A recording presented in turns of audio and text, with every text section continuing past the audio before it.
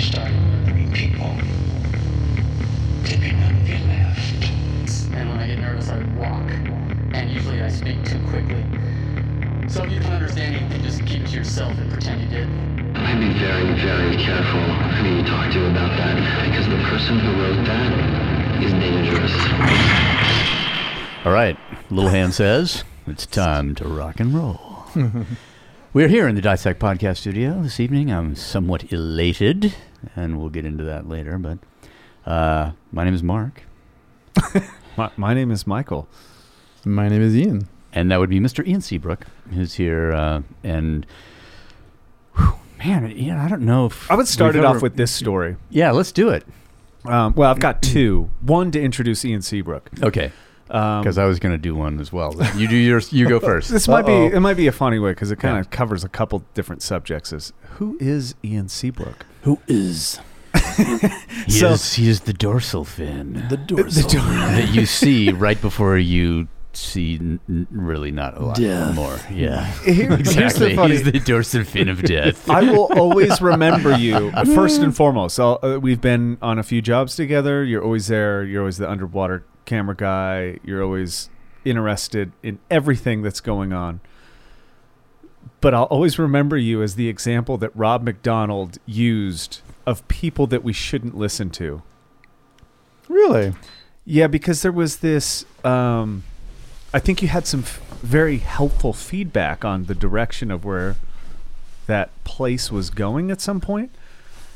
Oh, right. Yeah. And you liked a certain feel, and you mentioned something about... I think you wrote it in an email at some point, like, hey, guys, like this... And it was very good feedback. It was just like the style, which you have an eye for, is changing. And that had to do with like this punk rock feeling.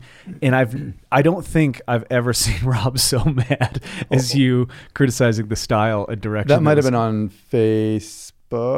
When I was on Facebook. Yeah. It might have been. It's possible. I would never would have emailed him personally about that stuff. But it must have been like, hey guys, what's the deal with the disco music and the color video? And the whole reason that I was attracted to that facility was this, the black and white, the stark black and white imagery in the videos, and how raw they were, and the music, it was the same music that I listened to. And so that's actually how I got introduced to Jim Jones in the first place, was searching for it online, and not searching for it, but I found it online, really. And then and this is kind of the funny thing, is because immediately off of that, I was just, man, I like that guy.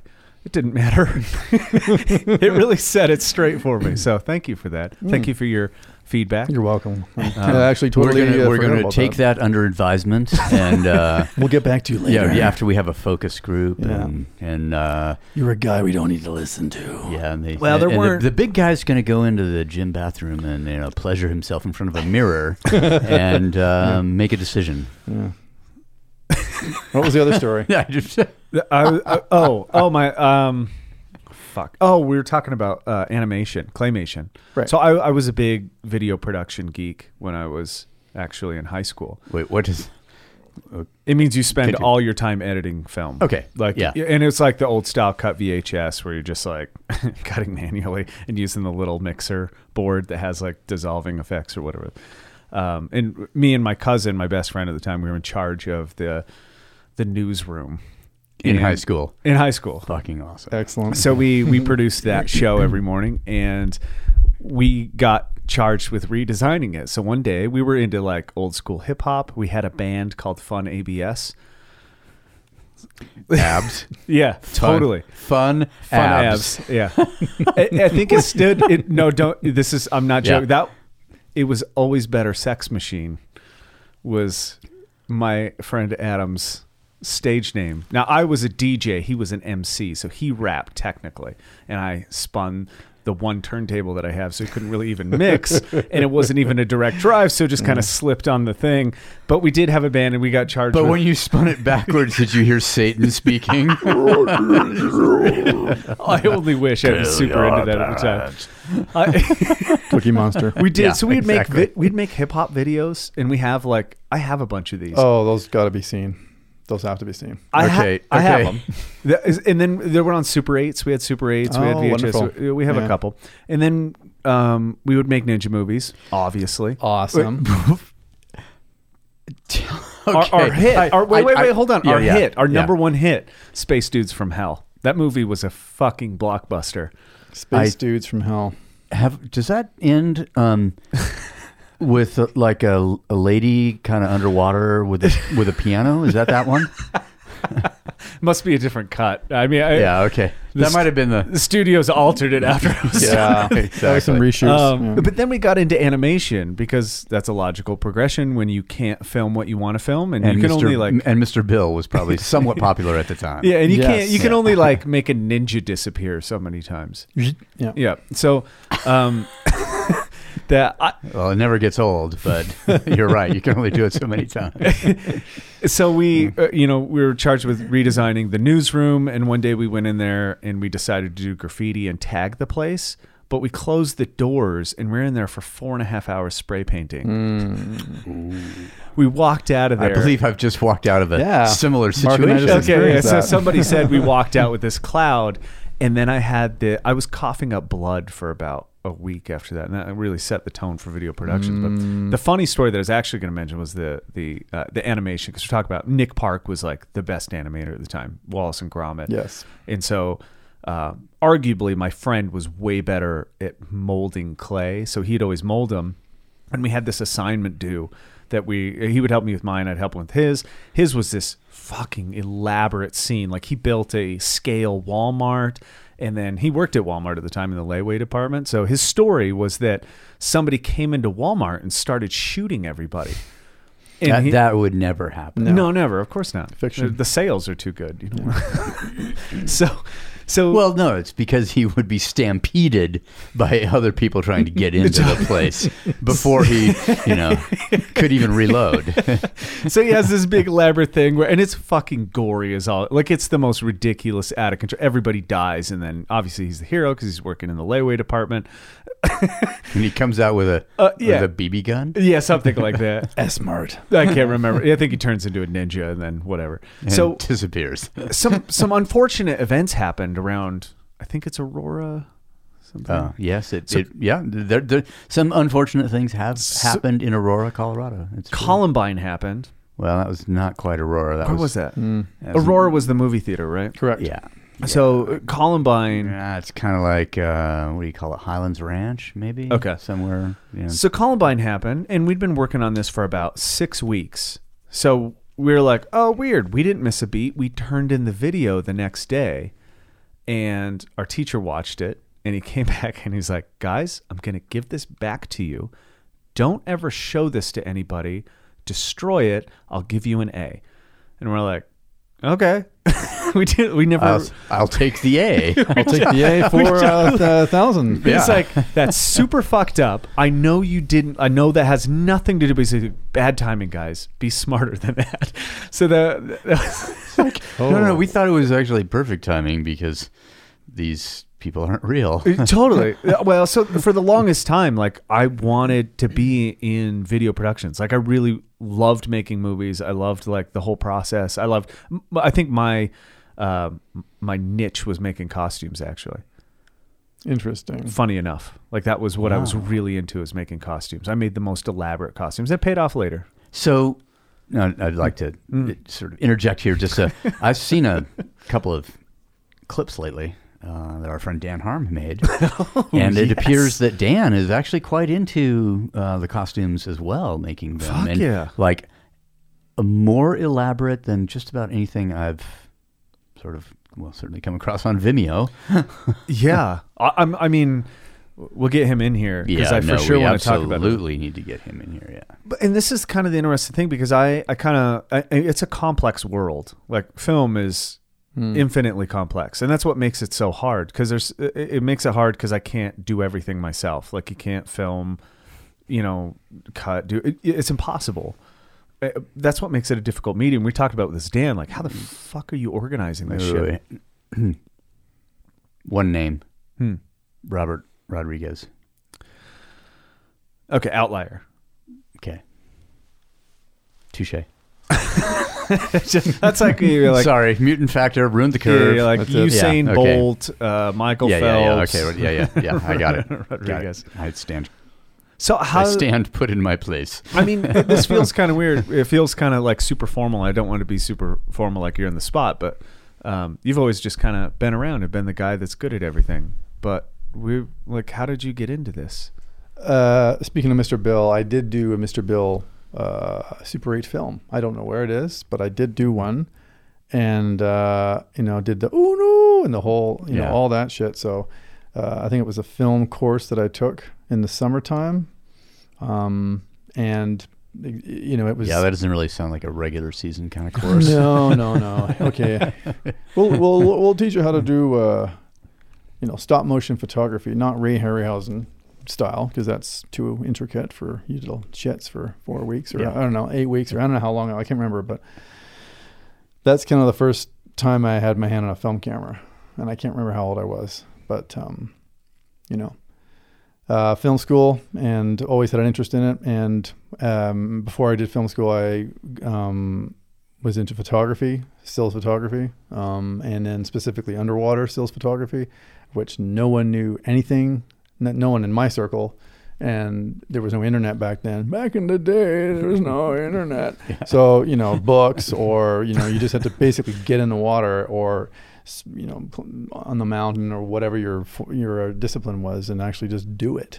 Yeah. And time in the water, time on the mountain, time with your hands on the camera, and developing in dark rooms, dodging and burning, playing with chemicals, bath time, all like not little kids with rubber ducky bath time, but chemical bath. Yeah, stand development. Yeah.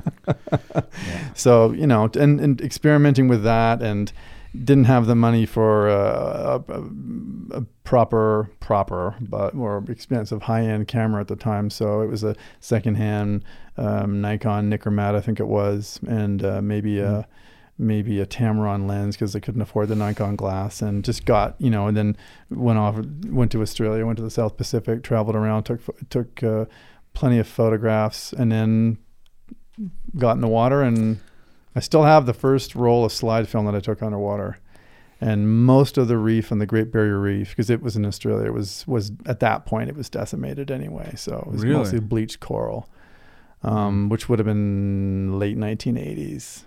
So I liked the fact that it wasn't easy. You couldn't ask anybody. You had to figure it out yourself. You could ask. I mean, I suppose if you lived in San Diego, you could go and whoever La Jolla, you could jump in the water. Whatever to do, whoever. There's always probably going to be somebody with a Nikon S3 or something like that. But it was a rangefinder. It's not single lens reflex. So you're guessing on the framing, you're guessing on the focus, and you were guessing on the exposure. So the only way to do that is to actually start bracketing or learning how far away distances are. Yeah, checking and develop. yourself. Yeah, I mean, and then develop a pattern for when you bracket. Like, okay, Correct. when I shoot the thing, I always go what I think the exposure is, then I go one under, then I go one over. Correct. Next, I come up on a new scene, I always do what I think it is, and then I go one under, and then I go one over. Just because, obviously, underwater, you're not taking notes. You're not taking Whereas notes. Some people do. They did do it with slates, like they would write on their arm. Oh, okay. But try doing all that. One under, one over. Yeah. When whatever the subject is coming at you. Yeah. Or it's going to stay there for like I think 3 everybody seconds. visualized a shark. Yeah. Just then? Yeah. Yeah. It's for sure a shark. Fucking dicks. Yeah. Why are they always coming at me? Why? You I'm have the shark whisperer. Reflective, shiny thing. Yeah, because I got that stupid slate. I'm writing shit down. Exactly. But, and because I'm Nietzsche, I'm into Nietzsche, I write it in blood, and that's why the sharks come. But at least I remember it. So you're saying that there's I learned it by heart because I wrote it in blood. Please go learn how to shoot underwater photography and then write your notes in blood while you're under there. Please, I beg you, all of you, many of you. Yeah, the Instagrammers would be a lot less of you around if you did that. So there's a common theme. I don't know what it. Actually, I urge you to start taking underwater photos with your phones. That's right. Yeah, start today. It's probably hurry. easier, right? Yeah, it's far easier. Well, I asked you like maybe last year because we were thinking about doing this trip that would be not underwater, but we'd need to be waterproofed, or heavily water resistant, I guess is the technical term. So I asked you for like housing recommendations for 97. You shot, and it was just like, oh, there's actually a market. Yep. Like there's competitors. Yep. There's actually a place in California.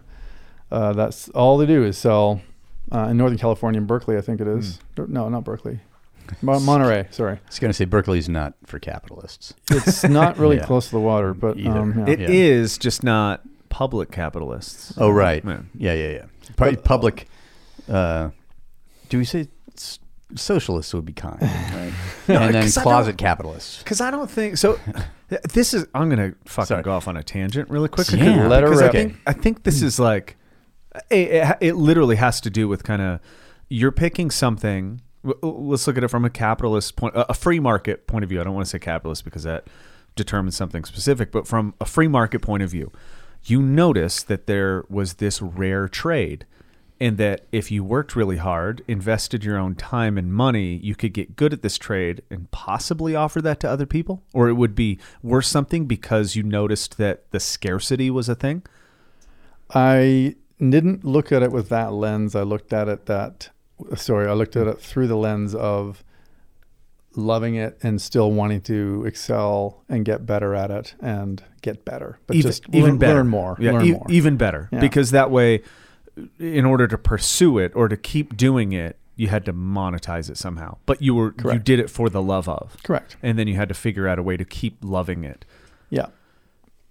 That's the startup model, or it should be the startup model for everything. I mean, it's not anymore now. It's, I need funding. I have this idea. I have this idea. I don't totally believe in it, but I'd still like to try it. I'd like to do it with Bitcoin before they did Bitcoin. Yeah. I just didn't have funding. But and there was actually a point I was going to make later, but about not, if you don't believe in it, you want to use someone else's money to experiment. Absolutely. So that you don't have the risk. This will come up later. It will indeed. So put a bookmark in that, because I think this actually, this is a very encompassing subject. So maybe I'll take it back. It's not a tangent. Diving right into the heart of the subject. And we are on topic. We are for once. Hard on topic. So I think a lot of people argue that capitalism bad, socialism good because it's fair and it's equal. And I'm not going to argue one way or the other, because there is a fine balance there. Like there has to be some kind of balance. It's not one way is right and one way is wrong. Some people will he's talking bad about the free market, but the free market is not usually the free market. So we mentioned Berkeley. Colleges, whatever, they're anti-capitalist. Right. That's true. But they have I don't even know how to describe it. It's a poisoned free market. There's advantages and like for schools who make massive capital, and they hide under the banner of nonprofit, and they hide under these banners and have price gouging and price fixing and deals with other Ivy League schools. That is not the free market. That is the worst thing you could ever do. Is you're not allowing competition to have there. You're not noticing that there's needs in the market and then filling them with product that's high quality, that stands up on its own in front of other high quality products. And so that was my big tangent to go on, because people are usually like, oh no, it needs to be fair. Go to Berkeley. Look how well it works. I was like, that's the opposite of look deeper into that concept. Yeah. And so tell me how well it works. And most people get kind of weird, because on the extreme end of capitalism, it becomes very unfair. As in, they're using their power to then rent seek and switch the laws so that they can make even further monopolies. Right. And so that's the bad side, the bad spectrum of capitalism, is when it comes back around to use legislation to rent seek and then, monopolize opportunities or whatever. And that's what we're dealing with now in this deal with this Chinese company. It was like a company went out, bought exclusive rights so that they can control the market for this thing. And now we have to argue about how much product we can buy in order to get in. And it's just, what, you're afraid of competition? Like, make a better product, or like do it better, like be better, do things that you love to the utmost. And then you don't have to worry about competition. But to quote Gordon Gekko, greed is good. But that doesn't keep you from producing a better product.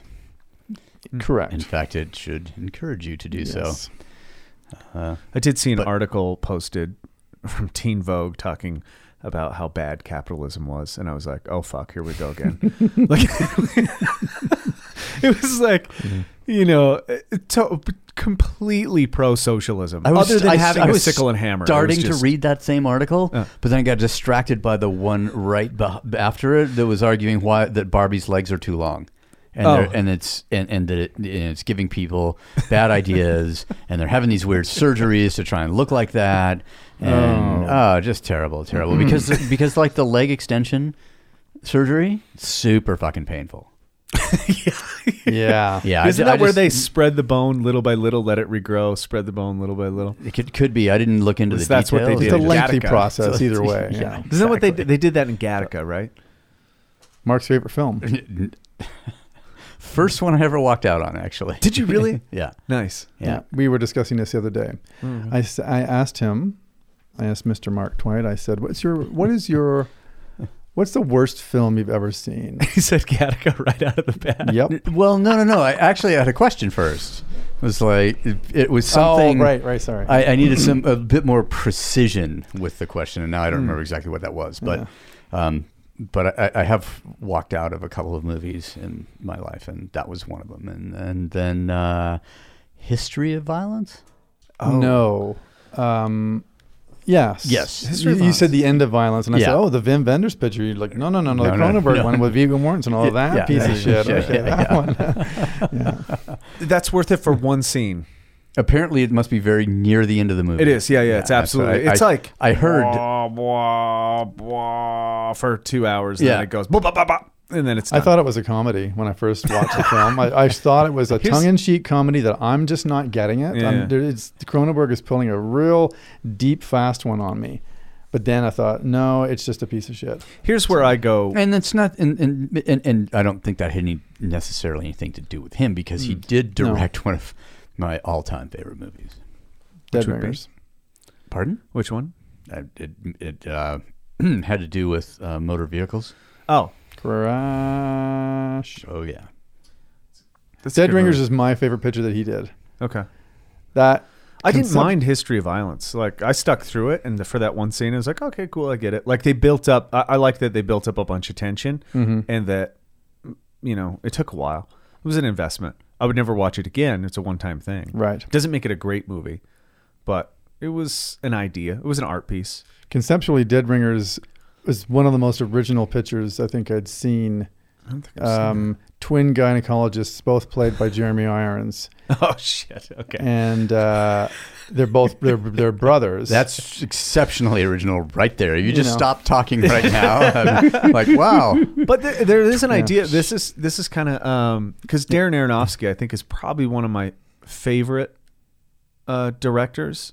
I mean, from Requiem for a Dream, Black Swan, I think, are some of the greatest movies. The Fountain is a masterpiece. This is where I go weird, because I have to rewatch it. I thought about this literally the other day. When I first saw it, I was like, fuck, this movie is so terrible. Yeah. Walked out, didn't like it. Maybe the theater was hot. I walk out of movies like Anchorman 2 I walked out of.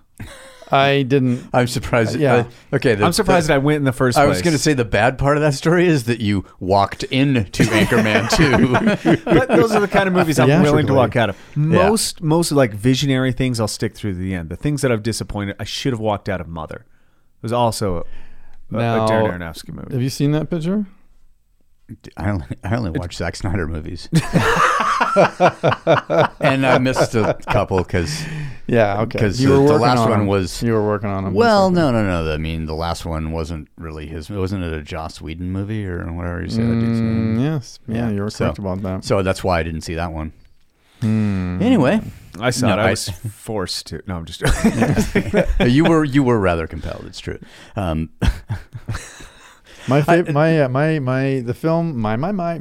film for me, which is still the worst film I've ever seen, is St. Elmo's Fire. I've never seen it. There's no reason for you to. Now I won't. But here, I'm going to start polluting your brain right now. Rob Lowe, Demi Moore before the implants. Whoa. Ali Sheedy, I believe, is in it.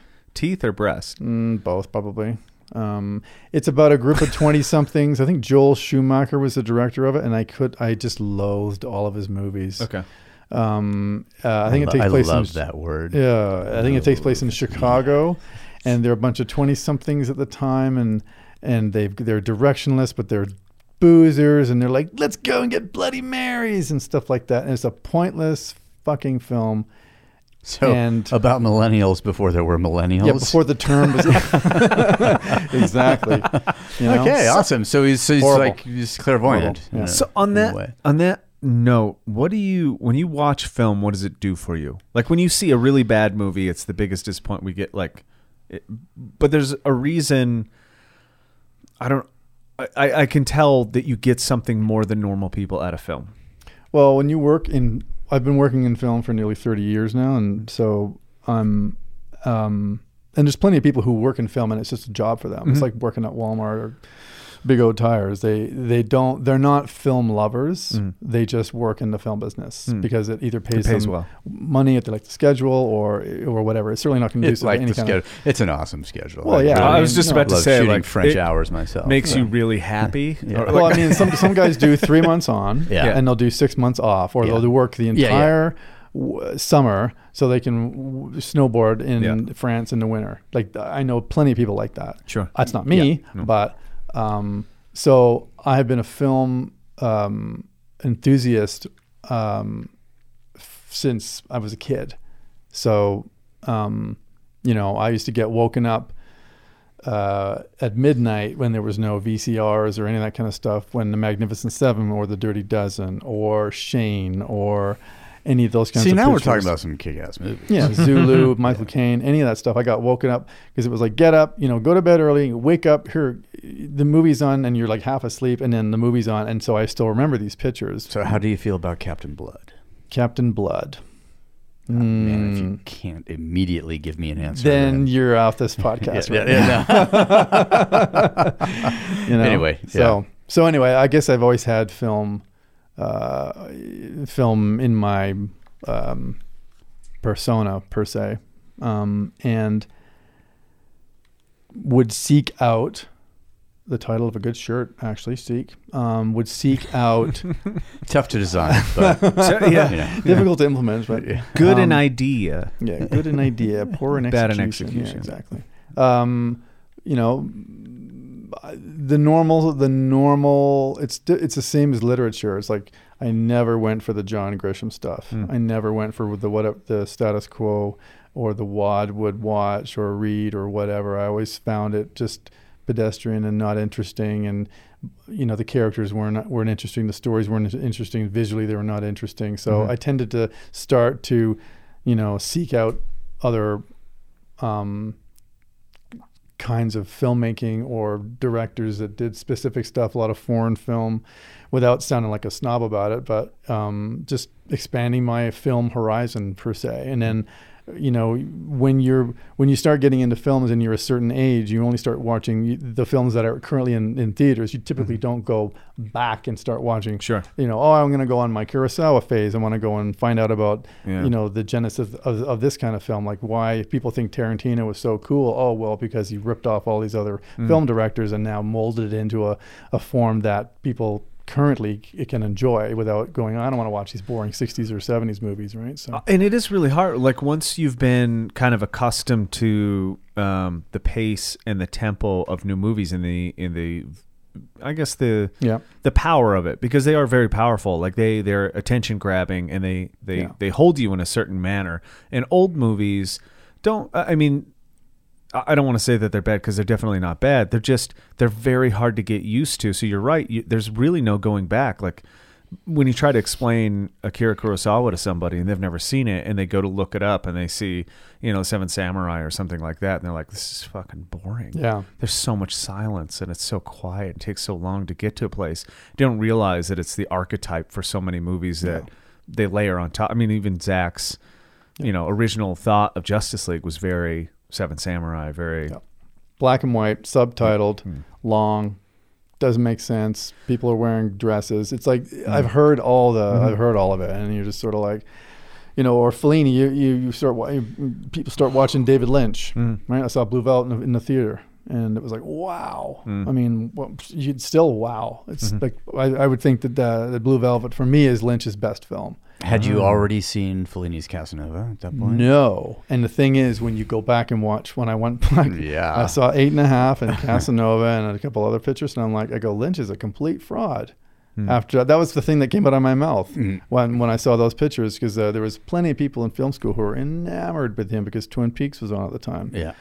And he's so original, and the stuff is really cool and weird. And then Wild at Heart comes out, and it's just weird for the sake of being weird. And I'm one of the only people I know who did not like that picture. Except that Power Mad, played live. Oh, jeez. Super cool. But, after seeing the... and the guy in Power Mad is wearing a Guar t-shirt. And so that would make D. Randall fucking proud right there.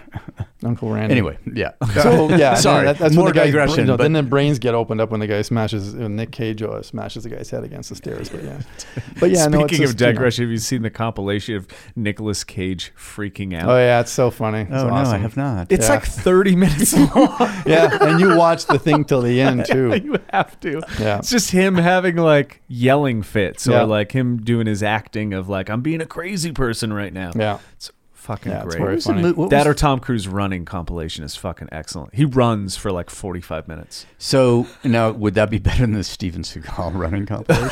Because I don't think anything can top that when it comes to running. Is there one out there? Yeah. Oh, I've got to watch it now. Tom Cruise is like an extra fast runner. Okay.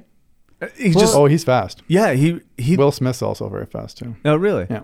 I mean, when he's running, like, fuck, that's at least a 55-second 400 if he held that pace. Yeah. Like, I don't know if he can hold it, but he looks actually extremely fast. When he has good dorsiflexion, good elbow drive. Yeah. When I worked on MI4 with him in the water, him and Jeremy Renner, and it was kind of amazing to be beside Tom Cruise. I mean, I was like 3 feet away from him. And he wanted to hold the underwater camera. He wanted to feel what it felt like. And he's like, okay, cool, I get it. It's difficult to hold it steady and this and that. And I looked over at him. I go, wow, his ears are really small. I go, wow, his hands are really small. But his nose is like, the Tom Cruise nose and stuff. But he was one of the only people I've worked with who had so much power on set, and not in a maniacal way, but he asked for stuff to get done in 30 minutes and it was done in 28, and no one was afraid of him. They just respected him. Interesting. So he was very intense, but his work ethic and the fact that he was also a producer on the picture and that the director on the picture this is his first live action film after doing The Incredibles. Somewhat emasculated. Tom pretty much directed the movie. Yeah. Plus it's his character and da-da-da. But I've heard he runs a tight ship. Yeah, and I believe he had I hope I'm not incorrect about this. I believe he had his trainer was like a tennis pro. I believe he would bring him like celery and peanut butter and stuff every couple of hours. In Tom Cruise, you see him in that movie, in any movie, he's not like this muscle bound guy. He just looks physically very able, and then it's demonstrated when he's the one doing the running, right? And then the new one with Henry, he snapped his ankle, broke his ankle. Yeah, that's really gross. Graham Norton has the footage on his show where they zoom in the camera angle. They show where he misses the building, like he wasn't supposed to miss it, I don't think, but he missed it, and his ankle went, and you see the whole foot go. It's so gross. And he pulled himself up and walked, like limped out of shot. And as soon as he got out of shot, he said, I have to go to the hospital. But he didn't like, cut, I can't do it, I can't walk, you need to pick me up. So he's a pretty... so they left that shot in? Yeah. That's pretty awesome. He probably made them leave it in though. Yeah, like this cost me. What a jerk. This is a lot of pain. It's pretty fucking solid if you ask me. He did have some, like when he was doing, was that 3 or 4 where he did the, where he's climbing on the building? Wasn't there some? That was the one that I worked on. Oh, okay. 4, yeah. That was 4. That was done in Dubai. Yeah. And he had something to do. He ordered a copy of Kiss or Kill for that or something. Is that a true story? I have heard something about that to get in. I don't know if it was for that show or for something else, but it was sort of had some climbing in it and to get into the mind of or whatever. And if that's true, that's cool. It is cool. Yeah. Wrong mind. No, yeah. Don't get into this one, dude. Yeah. You'll quit. I imagine every once in a while. I mean, there's some film at its best for me is like the best humanity has to offer for a 2-hour period, and it makes perfect sense because it really matches that tempo. There's basically a year and a half of work with 1,000+ people, and we get a highlight of 3 people in 2 hours. Right. That really shows like what humans are capable of, and also just how like distressing that situation is. Because, but you mentioned Aronofsky is one of your favorite directors, and he for sure he's one of the most original directors working currently within the studio system. I mean, Mother is it's an improbable film to try to promote, and unless you just have a hard on for what's her name? Jennifer Lawrence. Yeah. But it is. I could not. You begin becoming so frustrated watching the characters. Mm-hmm. But at the end of the picture, I can't believe what they put in that thing. I mean, I wasn't shocked or anything, but I was like, wow, I can't believe they left that in there. And this is like, that's the point. I'm glad that they did, even though I don't like the film. It's part of the story, though. It's, it is, and it's like, this is where you get that boundary, which I think is a really hard thing to balance. And I don't, obviously, not an expert, but I've seen it long enough with enough kind of up closeness that I think films, there's a barrier for where it becomes a return on investment for the studio, right? Yeah. Like, so I know it's promoted as the biggest film and the greatest thing and the biggest visuals and all this stuff and all the actors are in it and everybody has an Academy Award, and but you're to the point where it's the same as like it's too big to fail, so it has to be supported and fluffed up and then masked all the bad. Everything's patched. You have fucking Henry with a stupid fucking CGI mustache kind of deal. Yeah, because they're like, there's too much money to lose. But you get something that's made for a quarter of that, where they're like, yeah, we can take some risk, and now we're back to it being art again. Yeah. So whenever I look at a movie that's like over $100 million, I'm like, fuck, it's gonna suck. Well, it's entertainment. It's not art, right? Yeah, it's made for the general layperson to understand, and there's going to be. You mean it's a movie, not a film? Yes, maybe that's the distinction. There was a director named John Badham, Saturday Night Fever, Blue Thunder. Few other films I can't remember. Thunder, no, that's a time travel right there. Yep, Roy Scheider, Malcolm McDowell, I think. Yeah. He titled his films. Oh, Stakeout. He did that one too. A John Badham movie. He said, "I don't make films. Films are for film snobs, or I'm not some art house European black and white subtitled nonsense. I make movies." So he is no pretense about that whatsoever. That's good. Yeah. So. Perhaps that's the maybe there's just no common distinction between what's going on. People, and maybe that's some of the problem, because when I see a movie like Black Swan is a perfect example. Yes. Like I think it was critically acclaimed and it did very well, but most people actually didn't like it. If you ask it didn't feel good, right? They didn't. I don't think they understood it. I'm not saying that if you did understand it, you were like some genius or something, or you could you can sort of hold it over someone else's head. But I mean, I just think that there's a lot of disturbing material in the picture that the average person, even though like awards time, like that was one of the films that got accolades and Academy Award nominations, and I can't remember if it won anything or not. I think it did. But every year there's whatever the popular film is. All right, I went to see Roma in the theater, even though it's available on Netflix. I went to see it in the cinema. And they've released it in the cinema for in a few cities. I saw it in LA, of course, but is magnificent and hypnotic and wonderfully directed by a proper director. And so it's when Braveheart got the Academy Award for Best Picture and Mel Gibson got Best Director and Best Cinematography and Best Editing and Best Score, and I mean it annihilated everybody. There's always one movie that usually just like stomps everybody, tramples everyone, and it's a popularity contest. And once every couple of years, they're like, "My God, they made the right decision. They actually nominated like There Would Be Blood, which is like magnificent fucking filmmaking. Very good. And it wins the Academy Award for Best Cinematography. And I'm like, yes! Yeah. But it's also up against No Country for Old Men and The Assassination of Jesse James. All three films deserved to win that. But that was a tough one. No Country for Old Men is probably one of my favorite movies. Brilliant. But at the end of There Will Be Blood is probably one of the only films that I have stood up and clapped out loud and yelled bravo, because it was I thought it was amazing masterpiece. Brilliant. So anyway, Daniel Day-Lewis is fucking excellent. Just Phantom Thread, again, same thing, same reaction. Beautiful film, beautiful filmmaking.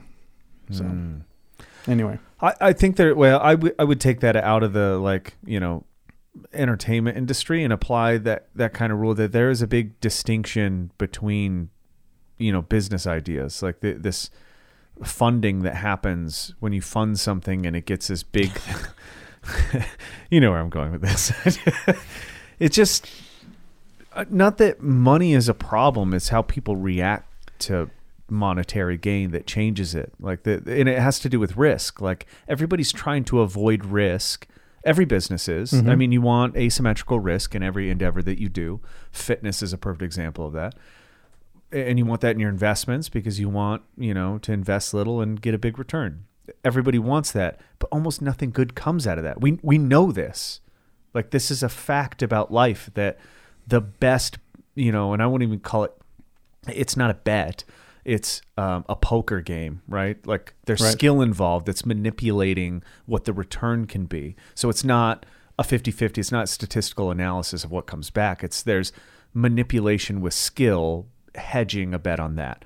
And most people want to just, I got to protect my investment. And this is like a seed in almost every bad thing that happens was based off of avoiding risk or avoiding catastrophe. But when you don't have that risk, when it's too asymmetrical, there's nothing fucking good that happens from it, because the whole idea of guarantee is stopping you from actually having a good reward. Right.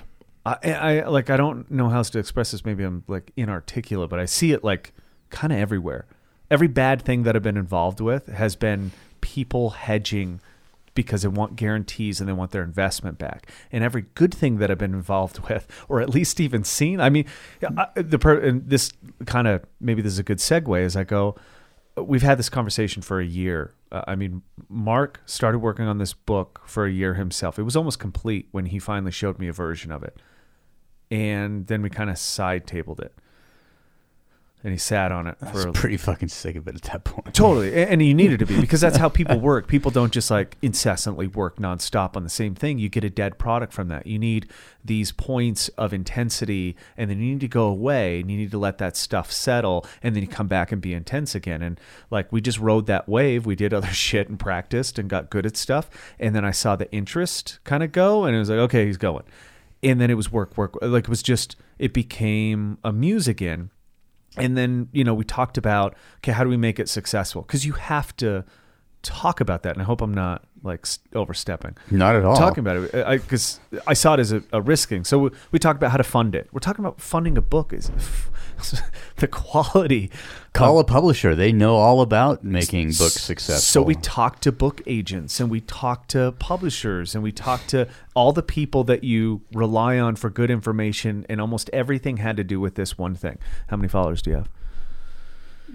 To come talk to me when you have 250,000, because that's a guarantee on return on investment. Yeah. You want me to make your audience to buy your book? Well, if that's the case, then why don't I just make the book? Yeah, and so we I don't need. Apparently, I don't think we were this egotistical about it, but we were like, no, this doesn't make any sense. We can be now, though. Floored. Yeah. Right. Like, I'm like, okay, so what does the publisher do? Like, what does the agent do that gets you there? Okay, the agent, he gets you the best deal with the publisher who's not going to do anything. And then the publisher, okay, so the publisher markets. No, the publisher doesn't market. That's none of the marketing costs. They find the printer, though. And they talk to the agent, and the agent deals with you, and you deal with the agent. The agent goes back to the publisher, and the publisher goes to the printer. And, if they're going to invest in you, they give you this money up front to help you finish it and give you your... No, they give you this money up front to own you. Exactly. which is what it really is. Which and is then like to tell you asymmetrical risk for like, them. oh, you already took the money. Now I can steer you. Now you're going to make the book that we want you to make because we know, and that's exactly what a publisher does. The publisher knows what fucking sells, and the more readily the publisher can, make you round enough to fit in the round hole of sales, no matter what you wanted to do, no matter how good the original idea was, it's just like, okay, this is the flow chart of how we as a publisher make fucking money. We just need to find a way to get this creative person, this person with original ideas, to toe our line, to follow in, to get into this flow chart. And the best way to do that is to hold them off for long enough that they're fucking broke. That without your, the publisher's help, their book is never going anywhere. And then they give you the money, you spend part of the money that you can't afford to pay back, and then they fucking own you. And then the project that you're making is no longer the project that you started to make. And there's all sorts of conversations and I'm being that really go around fucking that. cynical about this right now, but that is the reality of all this stuff. Like, and it goes back because I think they inherently know that people are unwilling to risk themselves. Yeah. And if they see something that's marketable and it's asymmetric in their version and they can put some control on it, there's all sorts of conversations that go along with, fuck yeah, man, the fucking idea is punk rock. I love it. It's raw. It's this. You get all sorts of jivey agent talk where they love your idea. They want to boost this. Yeah, they're going to love it. And then when they own you, it starts to be, well, let's dial it back. It's a little bit loud. Let's use less swear words. Let's think about the audience for the family. Like, how are we going to get old people into this? How are we going to get a different demographic? How are we going to open and broaden your audience? And already you're like, oh, you mean dilute my idea? Like, no. I mean homogenize. Exactly. Sorry. Did I not make that clear? So this become like this is the conversation that surrounds and kind of drives me crazy is like the way we've been told that things should happen. We have to kind of rethink them. But I think, and I would argue that I haven't looked into it deeply, as deeply as I, should or will in the future. But I think it's a dying industry. Actually, that's not true.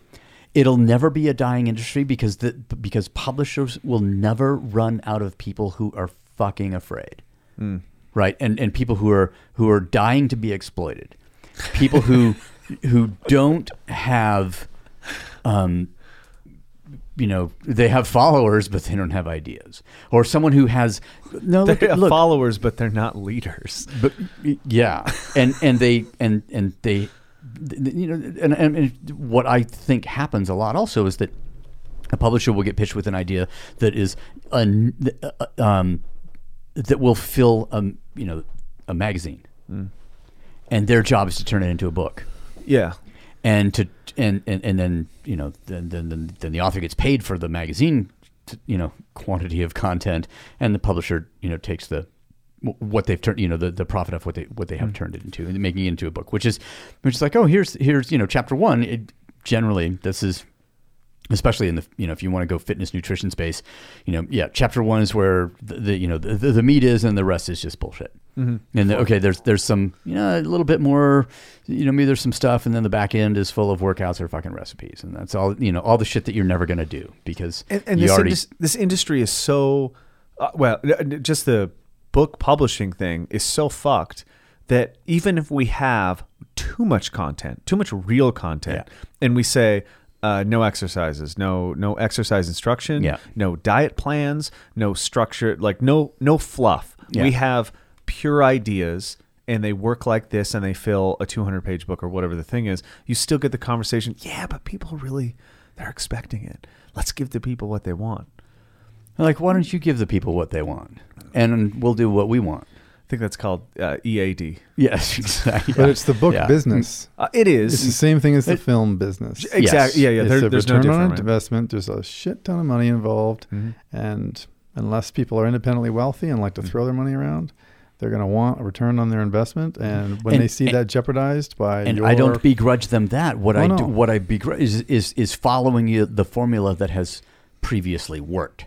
that they are as unwilling to take risk as the author coming to them with their idea. Absolutely. So if the publisher's not willing to take a risk, then you're going to never going to have anything new. No, it's a safe thing. Oh, wait, this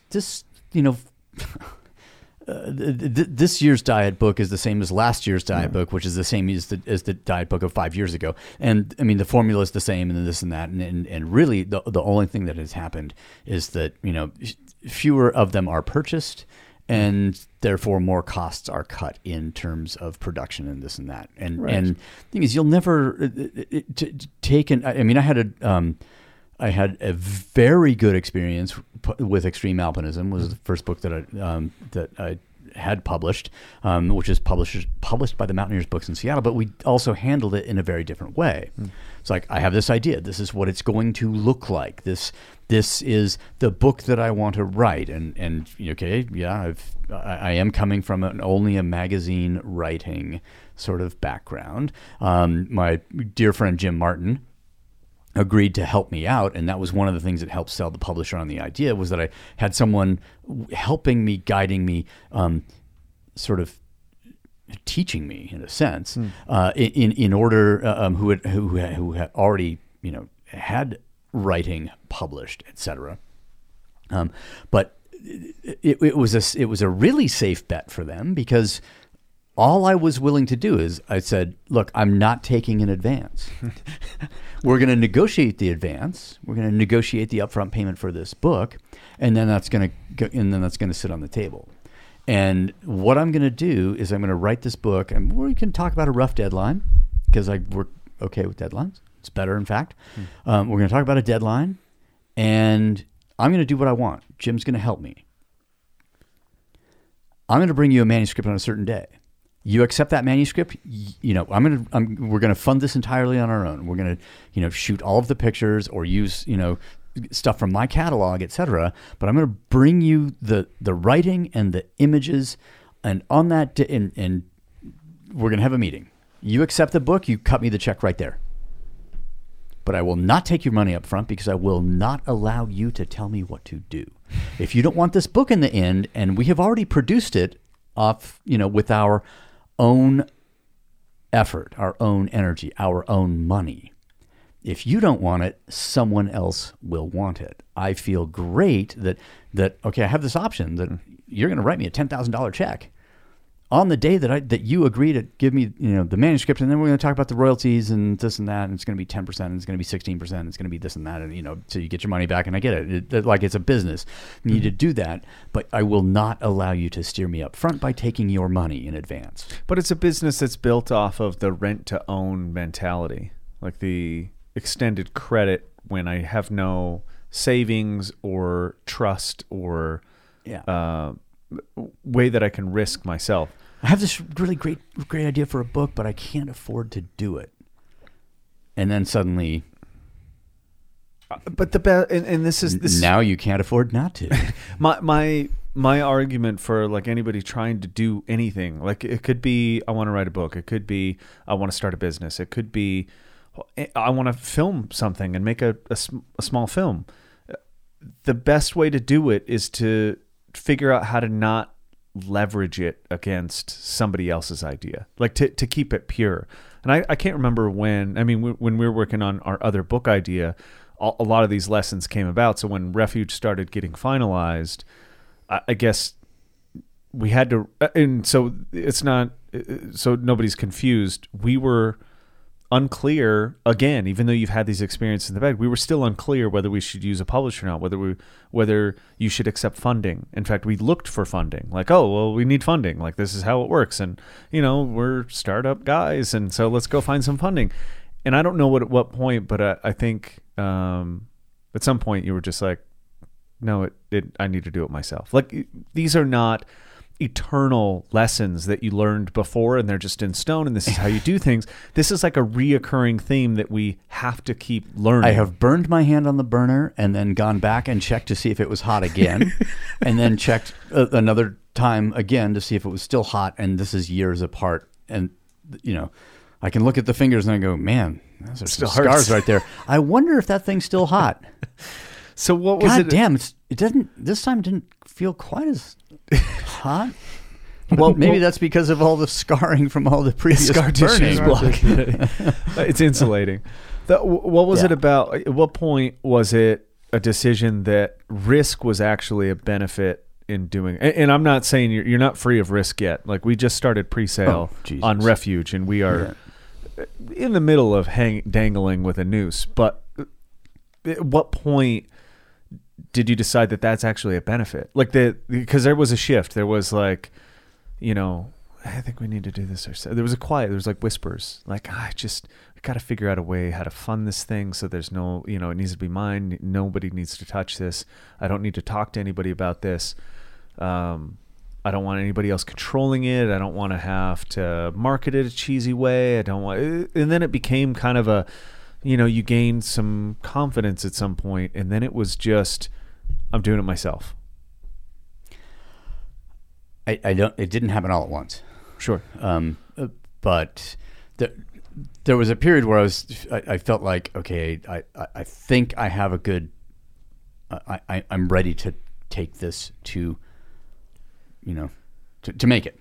And it's not like take it to market, I was about to say that, and I was like, what a stupid fucking phrase.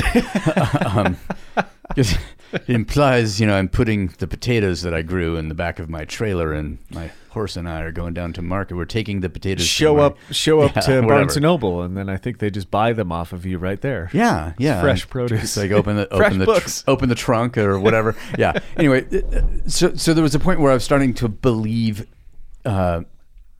It took it took a long time, but I got to a point where I was starting to believe in the idea more. And the only reason, that there's like, I would like to use someone else. The publishing model, it's just it's attractive because it sounds too good to be true. Like, yeah, we'll give you money, and then we'll give you this advance, and then you'll just sort of live off of that advance while you create and you do your art, and then blah blah blah, and you're just like, oh well, I can quit my job and I can write my book, or whatever the fuck situation you're in. But there's this, it's the idea that like money falls from the sky and allows you to do the thing, and it's like you're never the patron saint of patron. And a patron is not a bad thing necessarily. No, but most people would, like we were talking about earlier, where a lot of money or a lot of power, and then people fuck up. Mm-hmm. And I think a patron is probably a relationship that would be fairly easy to fuck up or whatever. And then there's ideas about how to make stuff and then make money from it, if you will, like, or to have it, okay, I'm going to make this thing, and then this thing is going to be purchased, and then I'll be rich. No, that's the wrong attitude. It's, I'm going to make this thing, and then hopefully enough of these physical things that I create will sell in order to, allow me to keep making things.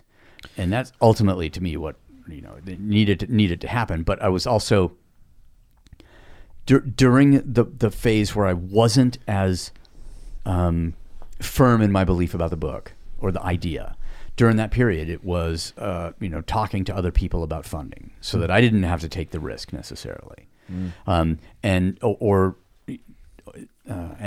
going along. We went down the road for a while, and I worked with Paragon Press, the guys who were printing the book now, or no, actually it's printed now. But in the beginning, I get the quote for, okay, I want to make this number of copies, and I arbitrarily decided on, I could just say 1,000 copies of the book, because when I got the quotes back, that's what I could envision in my head. I know what this costs to make a hardbound book, and it's all black and white. So it's not a fucking 4-color process, which would be another nut to crack, and that's something that'll have to happen down the road after I learn about it. But so I see these quotes, and I'm like, how am I going to be able to do this? Because I need to come up with, okay, if the number is this, I need to come up with 50% to get, on the day that, I accept the proofs, and then I need to come up with the rest of it on the day that they deliver the books. There's no fucking terms. They're not storing them for you for free. They're not marketing for you, whatever. They are There's no layaway department. No, there is no layaway department. Exactly. So I look at this number and I go, okay, well, how can I fund this? And this is me pretending not to have money. Mm-hmm. So I hit on this idea of like, okay, I can't swallow crowdfunding. Yeah, we talked about that for quite a while, like different ways to do crowdfunding, because and I'm not against crowdfunding. I think it can make things very viable. And I've given enough to crowdfunding to obviously support crowdfunding. I mean, I just ordered a fucking penta orb, 3 of them. Yeah. They're just shapes that like this mathematician oil. Anyway, I'm not against crowdfunding. It's like a 2019 lava lamp, is what you're saying. No, it's this meticulously machined mathematical algorithm. It's a lava lamp. Exactly. That's exactly what that was. that is it's not a sphere, but it is mathematically perfect like a sphere. So it's a penta orb. Okay. Anyway, I'll show it to you when I get it, because it just fucking went through. Okay, if they actually make it. They funded it and they're building them now. Okay. So they finally got the thumbs up. Okay, so in 2 years I'll see it. Yeah, probably. So, which is me. This is just me illustrating all of the things that happened with the crowdfunding kind of stuff that I, have sort of supported. But it feels too much like digital spare changing to me. I could, yeah. At least the guy who's busking is fucking playing music. He's actually he's just not there with his hand out and a fucking good idea. Or whatever. And this is for me. I participate in it. I'm not against crowdfunding, but it's not for me and my projects. And it's also like something that we have talked about with this business for a long time. It's like, if you give us money, we give you something. Mm-hmm. This is not, it's the reason that we did the Dissent shirt. Mm-hmm. It's like, it's $100 T-shirt. It's expensive. It's fucking expensive. It's totally over fucking price. It's so overpriced. I mean, it's not even a nice T-shirt. But if you were going to contribute $100 to help support the zine project, to help support the podcast, to help support the idea, whatever is this thing that we were trying to make when we did that, you give us the $100, at least you have something physical in your hand, a token, as opposed to some fucking emails that come every couple of months telling you that we're late. To make the product. To be fair, they got some of those on the first T-shirt. Well, yeah, because the T-shirt turns out it was difficult to print white on black, but khaki was on black was easier, and so we got that. Or it's a tax rebate. They want a tax. They will give to PBS. They'll give to any organization that needs money that does a funding drive, like any kind of national public radio station, and they'll give little gifts here and there. But a lot of people, the incentive is a tax reduction. So okay. So there's the thing. That's an angle I never even looked at. We should maybe think we're non-profit, not non-profit. Yeah. Shit, so we can't. I wonder if we file as a nonprofit. I think we should try, and then later, if they call us on it, and just say, we just typo. Yeah, we just misspelled exactly. Wrong tax category. Yeah, or I mean that's how schools get away from it. Right? So I would actually think it might work because I actually don't have a ton of belief in the intelligence of the people who would be reading those papers. They just go, it's a nonprofit, and then put it over in the category, and then absolutely. Anyway. I wonder what would happen if the government shutdown included the IRS. Just a weird thought. Well, no, are you gonna? You're never gonna get. The city never stops handing out speeding tickets. No, so. So the idea of okay, how to fund this book, because it's a big. I mean, I'm totally happy to talk about the numbers, I guess. Well, I don't think it's terribly important. What I was like, so it would cost more than I was willing in the moment of with the current level, with a certain the moment of a particular level of belief. It cost too much for me to do on my own, and therefore, with this idea of asking the crowdfunding, but in return for something, was to have the printer digitally print the book. So you end up with a book that's coming off of a digital print as opposed to an offset print. And it's two different types of technology, and and digital printing can look okay. It can look good, right. But it's, as Andy was telling us today, the digital presses are kind of temperamental, and if you're going to run a job and you don't do the whole entire job that day, you might have some inconsistencies from day to day with and with offset it's so much more precise that we could go, like, it took us 3 days to print the book. So but the pages that were run in the morning on day one look as good as the pages that were run midday to day, which was day 3. But the idea at that point was okay, I will make 100 digital copies of this book, and it'll have a soft cover on it, and blah blah blah. And we'll sell them, and I was going to sell 50 of them for $100 and 50 of them for $500. $100, you get the book. Here's a paperback version of what is ultimately going to. I'm going to get it because if you get the paperback version, I'm pretty sure you're going to buy the better looking hardbound version later, but whatever. So, and then the other ones for $500, you'd get this copy, and then you just have to wait. And eventually that, I thought 100 with that amount of money, I could go to the printer and actually pay to get the thing done in the offset way, the old way, the analog way, the way. Nice. And And I'm fucking happy it was so hard to get to a point where, we never got to a point with the digital press. Oh, no. Far from it. It didn't even feel like it was close. Never. Yeah, it never felt like it was close to visually acceptable. And I think it was at some point, it's like, I don't want to have shit examples of this piece of art out there just for money. I think that's the conversation that finally came down at the printers when reviewing some digital stuff and trying to compare, like, why the fuck did this happen and why did that happen and what can I do in the computer to make it so that doesn't happen? Yeah. And it was really like arms up in the air. Even the experts were kind of like, well, you get what you get, and you can try this, but it's kind of chaos. So you put in X and sometimes you get Z and sometimes you get Y. So fucking who knows? And it was at a point looking at one of those that I think it started to develop of like, this picture shouldn't look like this. The picture doesn't look like this. It only looks like this when I'm doing when I'm doing remedial products. Is that right? Remedial? Yeah. Well, I'll just go. I'll zoom out a little bit and just say that, look, the reason that the idea of digitally producing soft cover versions of the book, the reason that was never going to work is because it was being done for the express purpose of money. Like the output, I wasn't thinking like, I want to make the best product possible.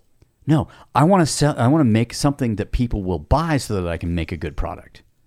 So the intent of the digital output was cash, and therefore it was destined to be shitty.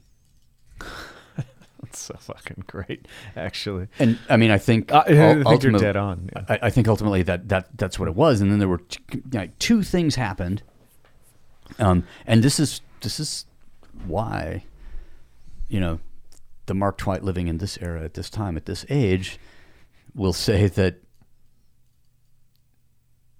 one's friends are essential. Having friends is essential. Having friends who will speak their mind to you is an essential aspect of being alive. Because on one hand, these two things happen not so far apart. Ross McGarvey said, why would you make a digital version when you've just produced a T-shirt that says defend analog? And that's the whole premise of this entire thing. Why are you shooting on film? I'm like, I'm not quite half and half on, film, digital, whatever, but I do shoot film still, and shot a bunch of, to cover the printing of the book. And just like, Ross, you fucker. Okay. And then Joel Holmes said, so when are you going to make that book? You've been working on it for 2 years. Are you going to work on it for another year to make it 5% better? I'd say 1% better. Whatever, 1, 5 doesn't matter. But yeah, exactly. And so those two things, plus the dissatisfaction and Andy at Paragon's frustration with like, oh, we can't make this, you know, because I had every image that's in the book. I went to my photo lab, and Jamie had her print every image, 4x6 on these big sheets, and in the way that I want to see them. And so I took those to Paragon, showed him, I'm like, this is the kind of quality that I'm sort of looking for right now. And he's like, well, we can do that with offset. But clearly with a digital thing, and it wasn't like, okay, he's going to give us this amount of money for a digital thing, and he'll give us 10x that for an offset thing. It wasn't that at all. It's just like Andy wants to make a good good product. And as he said today, he kind of came into the process about halfway through, and he was asking the first guy that was working with me at the printer, like, what's this all about? And the guy's like, I quoted this, and we've done these, this, and we've tried this, and we're like on the 6th sort of round of digital, blah, blah, blah. And Andy's comment was again, what does Mark want? He's like, well, the other guy apparently never really thought about that. And so then we started having this conversation and got around to the point where like Andy could sit there and say, okay, if you want the images in the book to look like this, we have to do it offset. We have to burn plates. We have to run ink. We have to like it, and all of those things sort of combined in a moment when I had been spending so much time with the book and looking at, and I've bought a lot of photo books in the last couple of years and seen what other books that are not that I'm just going to use air quotes and say similar. And I'm just like, man, that thing's a piece of shit. Man, I can kick that thing's ass. Man, I've already made something that's like 5 times better than that. That coincide, all of these things came to a head at a certain point where I just, and I talked to some people about funding, and then, and it just didn't feel right. And so I got to a point where I asked myself, do you believe in this product? Do you believe in this art? Do you believe in this project? If the answer is no, then don't do it. And I mean, yeah, you go ahead and try and do it with someone else's money if you want to have a conversation with relationship with those people, or whatever it is. If the answer to the question, do you believe in this, is yes, then why would I not be willing to spend my own money? If I fucking believe in it, I should put my money where my mouth is and make this thing. And, the stock market's fucked right now, so why not take some money out of that and pay to make this thing a reality? Like, if I believe in it, then I'm going to make that commitment. And I'm going to take that risk. I am willing to risk losing this money and the money that this money could make if left in the stock market to make this piece, this piece of art a physical reality. I'm willing to do this, and all of a sudden, we go over to, and I don't know exactly. I remember kind of where we were standing when I told Andy. I said, "Dude, we are done with the digital thing. I am throwing down. We are going to move straight ahead. We're not going to test. We're not going to do this anymore. You're frustrated. I'm frustrated, and the premise is bad. So, tell me what I need to do to make this thing happen in an offset litho printed way." And from there, it happened frighteningly fast. Yeah. Yeah. Pretty fascinating process to watch the whole thing unfold as well. And pretty fascinating to be there witnessing Mark viewing his life's body of photographic work in front of him, inspecting it. It's all black and white. There was color imagery that is now black and white, because the images were not captured on, some of the images were not captured in black and white. Yeah, there's definitely black and white conversion from color on some of them. But they have a different feel and look to them. I'm going to draw a current cinematic comparison. Is I went to see Mad Max Fury Road in black and chrome. Whoa. In the theater. Oh my. And the color version that everybody saw was very colorful, and it was digitally colored, and because they had several different camera formats what they were shooting with. Anyway, the original plan was to release it in black and white, and the studio was like, no fucking way. Really? So they did a version, and they did select screenings, and it was a different... I sound stupid when I say it was a different film, but the feel of the film was completely different.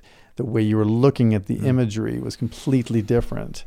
Of course. And so watching Mark examine his work with people that he hadn't really worked with before, who were as enamored as he was viewing the material. And I talked to a few of them without Mark. Mark was walking around taking photos or, texting so-and-so about, what he was feeling at the time with this mammoth 2-year project now finally happening in the space of 2.5 days, 3 days. And a lot of, the guys, the printing guys are like, this is a very unique project. We've seen a lot of picture books go through here. We've seen a lot of photo books go through here, but nothing has ever looked like this. So I thought I would wait to tell you that in this forum, but and I had words with Andy, asked him about the process, and I asked him to specifically say, for those who aren't really aware, I'm making a documentary about Mark, and the reason that I was there with him, like, why didn't you just pick one of your Ray's customers to come and join you? You could say, for $500 on the Refuge book, you get to come and be with Mark when he's getting the book printed. So, damn it! Next time, fundraiser. God damn it! Taxes and fundraising. Yeah. But the reason why I'm here is I was in Salt Lake to document the making of the production of the book, and so we both learned. I mean, Mark knew more about it than I did because I'd never actually been to a printing press before. And the pair of us were both, but we've been high for 2.5 days after all, with all the chemicals in the ether or whatever else is in the air. I tell you, man, it's like holy.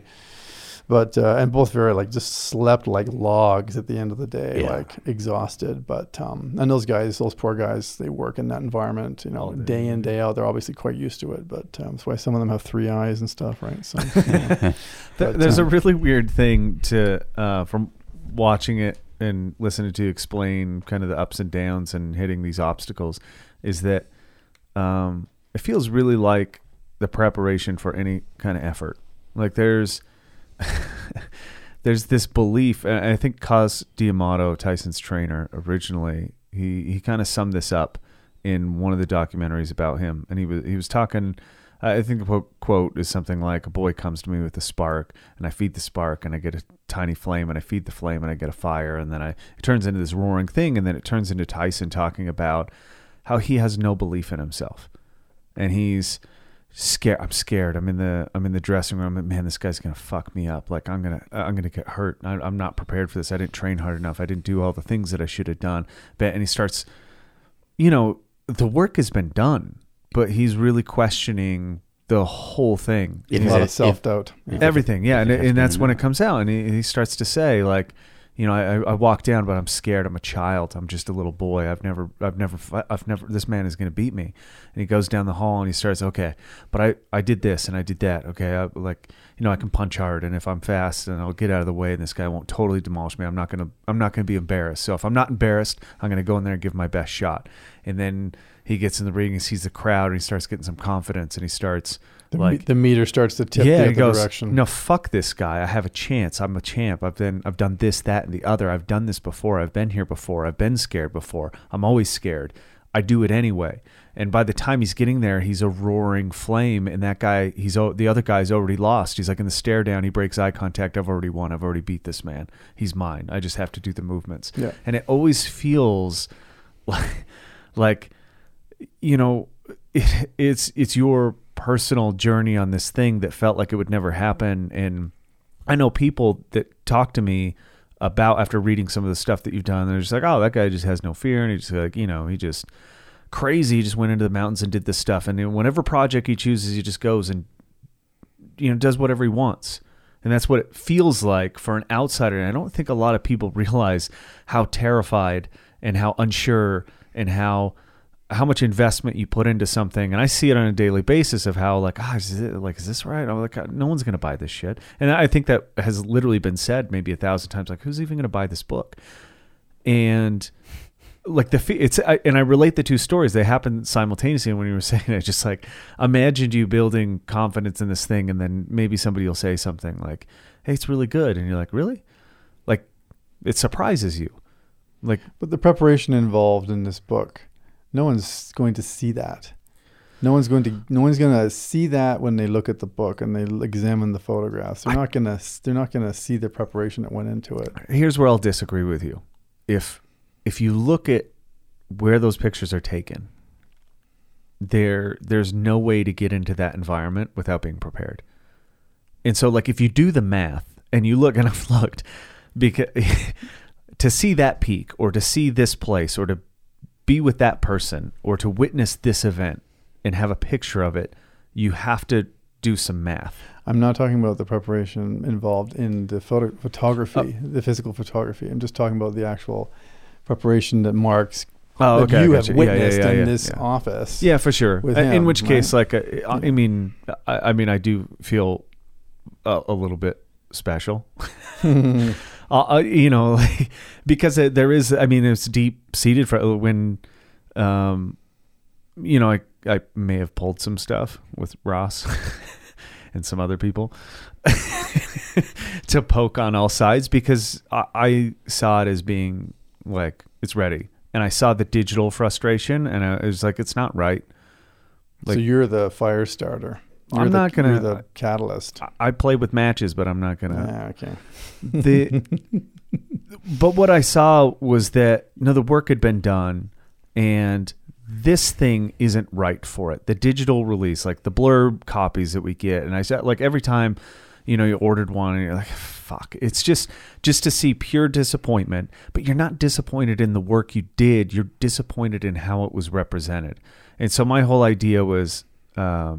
Well, we have this symposium coming up and we really like artificial dates. And I thought, hey, we're thinking about doing a live podcast. It'd be really great if we had a book released and you could talk about that book. And it would be, you know, an enchanting experience for people that showed up for the symposium to start it with this. Well, it came from two ideas. I knew all along you were manipulating me. It's okay. It wasn't you. But we have this idea about, like, last time we did the Red Bull 400, right? We have effort. Right. And we all get to experience that. And in my head, there was nothing happening for this thing. And in my head, I was like, this has been a fucking effort. Like, people can't imagine. And if they could experience that first person, that would be our effort. Like, that would be the thing. So then I worked shared effort for the people who are coming out for the symposium. Yeah. So then I worked backwards from there, and I was like, I have no idea. Like, I've gone on a lot of the meetings, and I've heard what's going on. And when we showed up to proof the digital thing, I was just like, when can you do the lithographic one? Like, can we have a book by an arbitrary date? And they were like, oh, it's going to be tight. It's going to be this. And I was like, do it. do it. For my selfish reasons to plan for this thing, but also because I saw the other thing was a shit show. Like, it was just, and I would have, like, I've seen the digital copy. I really love it. Like, I can enjoy that thing, but it doesn't represent what you wanted to. And that's the most important thing. Like, if you're not represented properly, it doesn't matter what you put out. And that's why I think, like, when you see, I'm going to fucking, Justice League is such a alert. fucking shit show because that is not what Zack Snyder would make. That is a bullshit fucking movie that came out. People did not see what got made. They didn't see the representation and the work that went into that thing. They saw images that he may or may not have been in control of filming cut in a way that doesn't represent his idea and the philosophy behind that series of movies. Mark and I had that dialogue today. I said that because we were talking about travel and Iceland and so on and so forth. I've been to Iceland and did a off-road motorcycle enduro trip where I didn't just whip around the ring road. I was traveling all the little fjords and fingers, and it was amazing trip. I did it on my own because, what chick's going to want to sit on the back of a motorcycle? While you drive down the road where they tested the lunar rover before they shot it into space. In the 1950s, I was like riding where they did the lunar testing. It was like the potholes were the size of the studio here. It was like awesome. Up on the pegs the whole time. Your forearms are just burning. So, nice. However, I said it was kind of odd that that entire production went to Iceland to photograph where Bruce Wayne goes to meet Arthur Curry. And the scene is not even 5 minutes long, and it doesn't really showcase, for lack of a better word, the gorgeous landscape, that the entire reason for the production to go to Iceland in the first place. If they wanted to go and shoot inside the fishing cottage where he finds him, they could have done that in a studio, which is what they did anyway, I'm assuming. No, I didn't work on the film, but anyway. The reason for going wasn't really, there's a couple shots of Bruce on that looked amazing, but I was like, wow, this is going to be amazing, and I just was like, wow, where is all this footage? Beyond like speculation, it's just like anybody that knows anything about Zach or has watched his work, you're like, that's not fucking like. There's no fucking way that the quality isn't there, and this is the same thing. Like that, Mark brings a certain quality to everything that he does. Absolutely, it's particular, and I'm not talking perfectionism. But something that it's really hard to describe. Maybe I'm jumbling. Well, but there is something where you're like, oh yeah, Mark. Like you can point at it, you can see it. Like when you like anything, it can be gunsmithing, it can be fucking loading ammo, it can be a gym assignment, it can be painting a wall, it can be whatever it is. There's a way that he does dishes. So when you see a book that doesn't represent that, and he's worked on it for 2 years, there's a right way and there's a wrong way. And to Mark's credit, when looking for funding, I mean, me and Aaron talked and we're like, let's do it. Like, I believe in it. I know people want it. And I think by the time, like, I saw there was some doubt, I'm like, hey, I'll help. You were like, no. Then I think that's where the confidence came. Like, it was a strict, no, I'll do it. Like, and maybe, hopefully that was at least some, like, hey, it's my voice. In it. It's my voice. It's my project. Sure. These are my images. I'm going to pay for it. Sure. And that, like, all. And it's not that I didn't want your help. No. But by any stretch, it's just that if the I've been fucking ranting and raving about commitment and putting, like for years. And then all of a sudden I'm behaving in a way which lacks commitment and lacks belief in what I'm doing and lacks belief in what I have imagined as a possible thing. And every one of us is capable of looking in the mirror and not seeing what is there. Right, not seeing what is reflected, and I looked and finally it was just like, no, this is who you are. You will go to and if it's a money thing, you'll go to the fucking poorhouse in order to make this thing a reality. But more importantly, you, Mark, are a fucking control enthusiast. And the last thing you're going to do is to take advice which is being given with the left hand while the right hand is holding out a stack of money. And I think that's one of the things that always separate, because there was some outs there. It's not like people don't want to invest in Mark. It's like that. There's a line of people that would gladly jump on any idea or thing that comes along. All he has to do is ask generally, which you're not known for, thankfully. But that's where I really like it. I can't stop smiling at that simple fact that maybe people don't realize it, that these conversations, these are questioning of yourself. It stems in the greatest of us at every opportunity. When the worst part is that people get tired of starting over again. They get tired of reinventing themselves. They want it to be easier. They want it to be guaranteed. They're tired of risking. But that's what makes shit so terrible. I think it depends on how much a fight you have inside of you. Yeah, really. And that will, if nothing else, if it's not a money thing, it's a self-belief thing. Like, what makes a fight great? Is it when the fighter isn't sure of himself? or is it when they, don't believe in the sport anymore, or they don't believe in the effort, or they don't believe, is it because, is a fight good when they bet against themselves and take a fall just in order to leverage more money? Like, a fight is great when two people come front to front with each other, and then like two great things go at it. And that, like, you're dealing with just force on force. It's just like a physics problem. And when you get somebody that is highly accomplished, has done pretty much, kind of whatever you wanted to do, and then you are faced with an obstacle and of my own creation. Totally. And you have the opportunity to fucking back down and act like a more sensible person. Like, think about any fight in any art form. Mm-hmm. Filmmakers fighting to get their film made. The film usually has more balls to it, as opposed to something that had shit tons of money thrown at it. And you've just mentioned the name of a movie that probably falls into that category. I was in several punk bands back in the 80s, and we put our own music out. We were doing, what Ian Mackay has lovingly referred to as DIY. And we really did. I mean, we didn't have any expertise to go into the recording studio, and we weren't masters, we weren't engineers, so we hired people. We paid money that we were, I worked in a pizzeria when I was 16 or whatever, and I used that money. Three out of four of us contributed money towards putting this 45 RPM out. And so we had to pay for the studio time.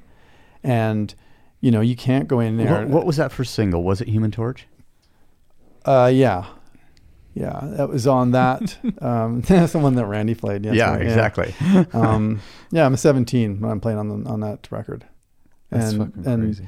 But you put the money up, and then you made the slipcases. Yeah, we made them in my mom's, in my parents' basement. Remember that line? Get out of your parents' basement. Well, we actually put that to good use. We had there's a whole bunch of punks and a bunch of paint, and we had a giant stamp made for the back of it, and we hand glued the sleeves for the slipcases. And today when I saw the folding and the cutting and all of your work on all these pallets, I was reminded of the fact that we did everything, and at no point when I was 16, 17, when I was doing that, did I go, fuck, this is a lot of work. I wish we had just done the one deal whereby they do everything and they farm it out and someone else puts their own label. Even the label, the paper label that's glued onto the vinyl. We had an image of our logo or whatever. It's like the world with a stomach ache, or the world with it's got a headache. It's got what the world needs right now is a clear head. That was like the motto of the band. So it's got the world, like it's from the National Enquirer in the 1980s, and the world's got a headache. He's going, oh God. So we put that on one side, and on the other it was like the listing of all the tracks with all of our names and arranged by and whatever else. What was it? 6, 7 tracks, maybe 9 tracks. I can't really remember. I mean, we had one song that was 33 seconds long. Nice. Right? It was a hardcore song. Exactly. Done. So, okay, great. Did that. And then years later, when I decided to put the band back together again, I found all the members when I was on Facebook. I found them on Facebook. I used Facebook for one good thing anyway. Yeah. And I found everybody. And so I had this idea. And I talked my aunt out of a keto diet. So that's number 2. So there's benefit right there. But it's like, we're gonna, what do you think about this idea? So you start funding the idea out there, And I talked to one guy who we are all in bands back in the 1980s, and he's still in the music industry. He's Elvis Costello's guitar technician. Oh, shit. Yeah, and he got the job because the regular technician was hungover and didn't show up for work on time, and Tim doesn't drink. Nice. So Nice. Look at him now. Sobriety Right? helps. So whatever. Sobriety wins. Drunken losers. So he said to me, it's probably going to cost you about $10,000 to do this, to put the band back together, do a reunion show, put out a CD, make some shirts. It's going to be about $10,000. But you can't put a price on personal art projects. And he was almost correct down to the dollar, because I had to fly out every month for all the band practices, because none of us had played together in 25, 26 years. Yeah. And I still play. I had electronic drums. I've had drums, I was the drummer, whoever doesn't know. Yeah. And the band to which you're referring is the Porcelain Forehead. Porcelain Forehead, that's correct. I didn't come up with the name. The name actually was from the singer Mike. He dropped a lot of acid, and he came up with it because he had some bizarro trip, some epiphany. Walking around with a giant porcelain forehead, something like that. I don't know why, whatever. My brain is falling out. Ergo, the world with the headache. Anyway, I'm kind of I'm staying on the same course with doing it yourself, funding it yourself. I mean, I put $10,000 of my own money into putting my band back together and doing a couple of shows. We opened for Jello Biafra's new band at the time, the Guantanamo School of Medicine, for all of his East Coast dates. And I got to meet Jello, who I kind of idolized when I was 16, 17 years old, and very sharp, very intelligent individual, and we had some great conversations, and just a great guy. It was good to know that when you finally meet your heroes, they're not total assholes, right? Or they they kind of just dismiss you or whatever. And so I did all this, and even with this particular documentary project, I'm funding everything myself. We don't have investors at the moment, and so investment opportunity right here, folks. Okay, there we go. You heard it first on the Dissect podcast. Yeah, get in on the ground level. Yeah, no. Get in on the underground level. On the underground level, yeah. which means you don't get a credit. Yeah, exactly. So anyway, so this has been a big part of my life. So when I see Mark doing this, and I see my friend with his work on these pallets, and I see the care and attention going into what is absolutely stunning, gorgeous photography. And I was very proud, and I was humbled to be there, and I'm glad that I got some kick-ass shots of all this production while we were there today and the past 2 days. So. I think this, the DIY thing, and we've said it and we've done it, and sometimes paid dearly for the for the opportunity to do it ourselves, or for whatever. But it's come up, it's come up over and over and over again, and then all of a sudden I'm confronted with a project. If you make the climbing metaphor, it's just like, I climbed these, a series of, lower peaks or less difficult ones, and through a progression, and finally get up to the big one, the thing that I've imagined, the great white whale, whatever the fuck it is. And then I confront, and then I start looking at it and thinking, like, I got to compromise my ideals in order to do this thing. Because it's too big, or I can't wrap my head around it, and that's two things happened,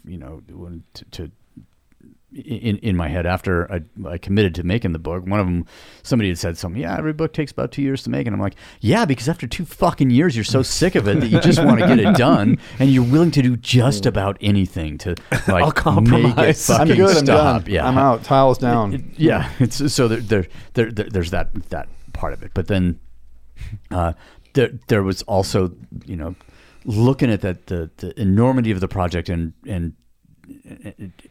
to print, to do the stuff that, like, we're all afraid of being ignorant. We're all afraid of looking bad in the eyes of others, of not knowing everything that we're, supposed to know, or we have lied to people about actually knowing, or whatever. And this had given me the opportunity to fucking learn. I mean, if nothing else came out of this, the education of putting the book together, of teaching myself how to use the InDesign software, and came up in the conversation. We had a couple of celebration beers with Andy Wayman, who runs Paragon Press, and one of the things he said was, when he came on board, he's like, we've had a lot of people come to us and ask us to do their book, and No, to really do their book, which means that the print shop is, making the layout, doing all the photo editing and this and that. And he said, and this is the first time that anyone's ever come to us and wanted to do all of it himself. To learn it. It's short of like buying a fucking printing press, obviously, because I'm not gonna, certain things absolutely have to be handed off, but. I just look at, and I would talk with Chris Hamilton, who's in charge of pre-press, often, like, okay, I need to do this. How do I do this? How do I export this properly? Oh, this is the reason that it's not happening, is because your export parameters are set up in a certain way that it looks right, but here, no, this is how you do it to make it, to make the file talk to the computer in the right way that I can burn the plate that goes in the press that turns on the drum that picks up the ink that then offloads the ink onto the other drum, which is covered by a rubber blanket. And that one, once it has the ink on it, then it hits the paper and transfers that ink to that piece of paper. And then that piece of paper goes on its way and maybe gets a second color of ink. I mean, we're using a duotone process. So it's, black ink goes down first, and then the gray ink goes down, and the aqueous coating goes down, and then it gets baked, and it gets shot out, and they're stacked up on this pallet. And then you run a little analyzer over, there's all of the every quadrant of the sheet of paper has got some numbers assigned to it, and so you can tell, oh, look, this is this channel, this track right here, number 17 and number 16 through 20 right here. Yeah, we're trying to hit a density of 1.75 in terms of the ink, and there's like 3 or 4 points over, so that's why it's red, and so now we need to dial that back, and then all of this stuff is going on, and looking at. But I wanted to do, and I couldn't do that part. And it was a joy to watch guys who've been doing it for 20 years, for 30 years, who just could look at something and know exactly the sort of shifts to make in terms of telling the machinery what to do.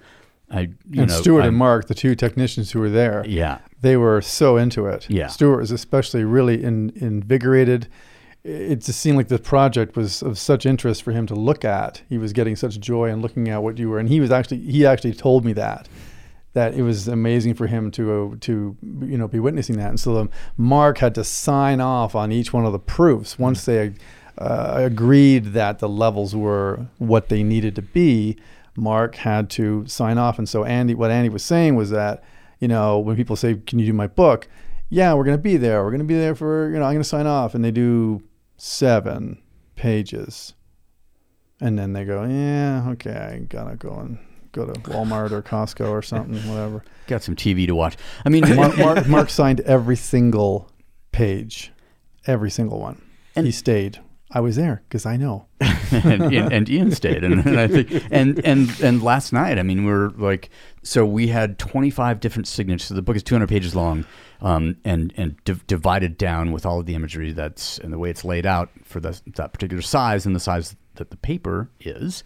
We had 25 different signatures, and so all of them had to be tested and dialed in exactly, and then I had to approve every single one.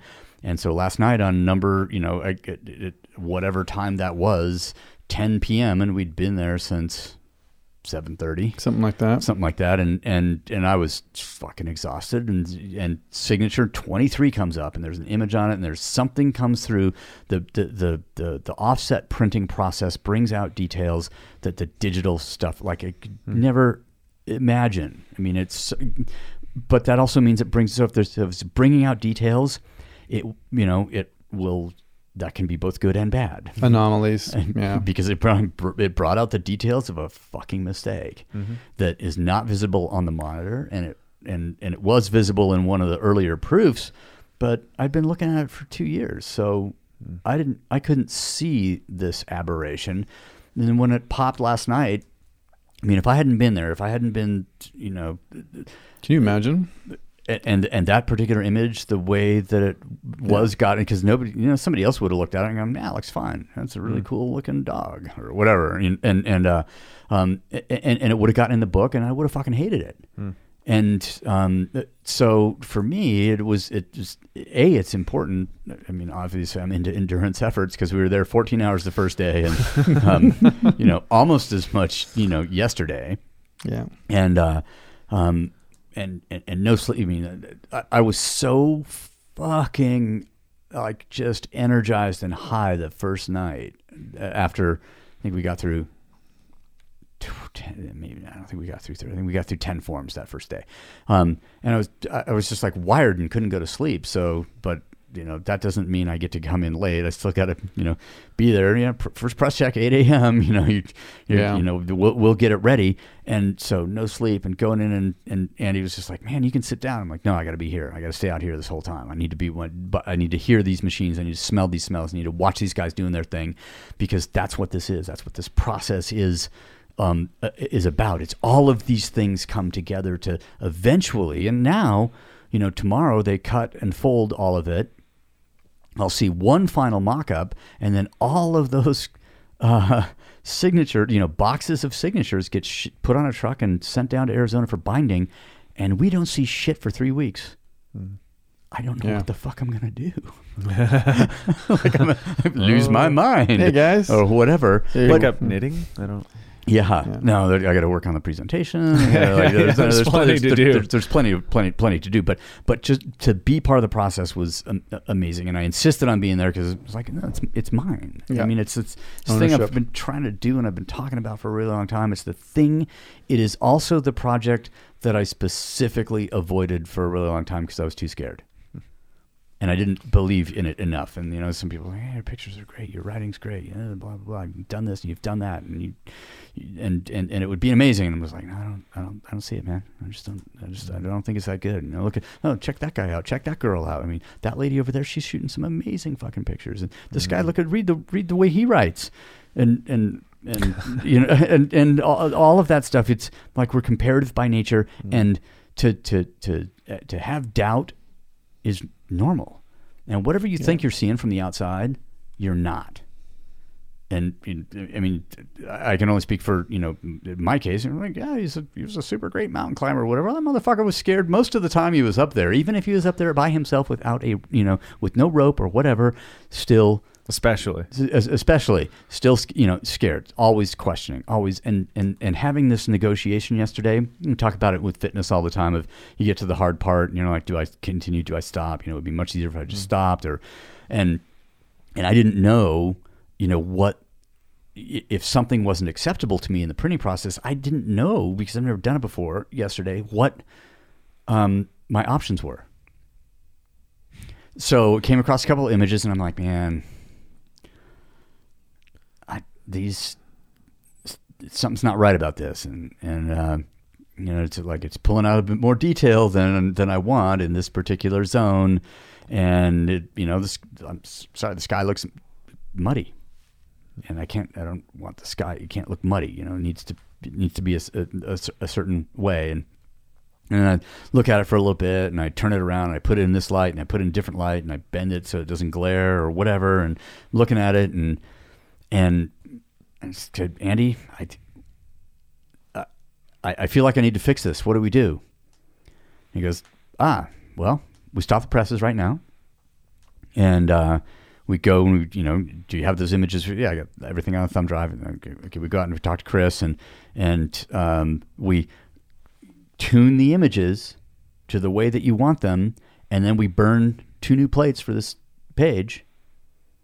And then I'm thinking, burning plates, like, oh my God, look, I don't want to inconvenience you guys. I'm paying a fuck ton of money to inconvenience you guys if it's not perfect for me. Is what I realized ultimately, because Andy was able to steer me in that direction. He just said, "Look, no, if you're nuts, don't give up. This is now not the time to compromise."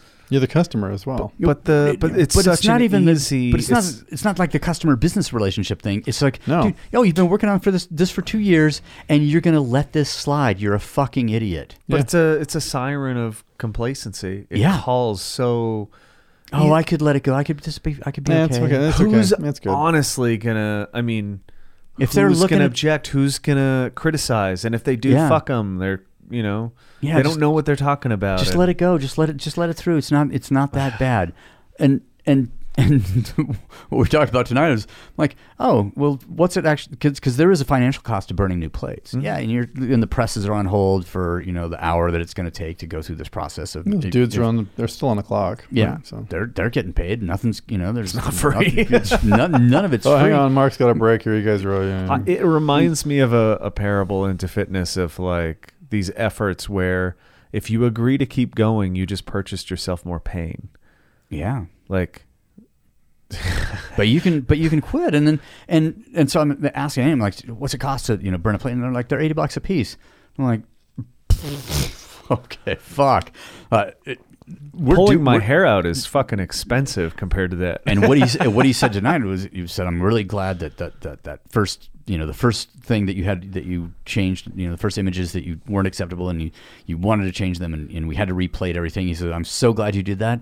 And the cost is nothing. He said, that $160 for replating, for that one page, he said, you would have drank that much in the first week after the book came out because you were so fucking pissed that you let that you were complacent and let that slide. And it's true. It would be it's like maybe it's okay, because it's just like it's laziness, and there's an physical laziness, there's an intellectual laziness, and I was like having the negotiation, the quit, don't quit, accept or resist in my head, just as I've done in the gym, just as I've done in the mountains, just about every situation I can think of in my life, that negotiation has happened. And I insisted, and then so that got me to, and then that liberated me and made me free to make the decision last night on Form 23. When I saw it, I was just like, oh, fuck it. We're shutting down the presses. You guys are, I know you're here for another 2 hours, but we're not going on because this needs to get fixed, and I need to go get go back to my computer, get the original image, and see, and figure out what needs to be done, and then we'll burn a plate and we'll start again tomorrow morning. And that's what happened. But if I hadn't won the first negotiation earlier in the day with myself about, being complacent or being right, doing the right thing, maybe. If I hadn't sort of won that negotiation, then, who knows what would have happened last night. And so the parallels of this whole thing were, there were universal lessons being expressed the entire time of, sort of producing this book. And they were tied to everything that I learned in the mountains, everything I ever learned, training in the fitness environment and that stuff. It's that we're human beings and we're having human experiences, and it's part of.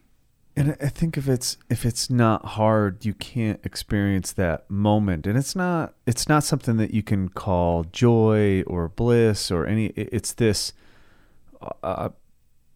payoff for yourself that you can see in somebody's eye when they accomplish something. And nobody can pat you on the back and tell you that you're great. No amount of sales makes up for it.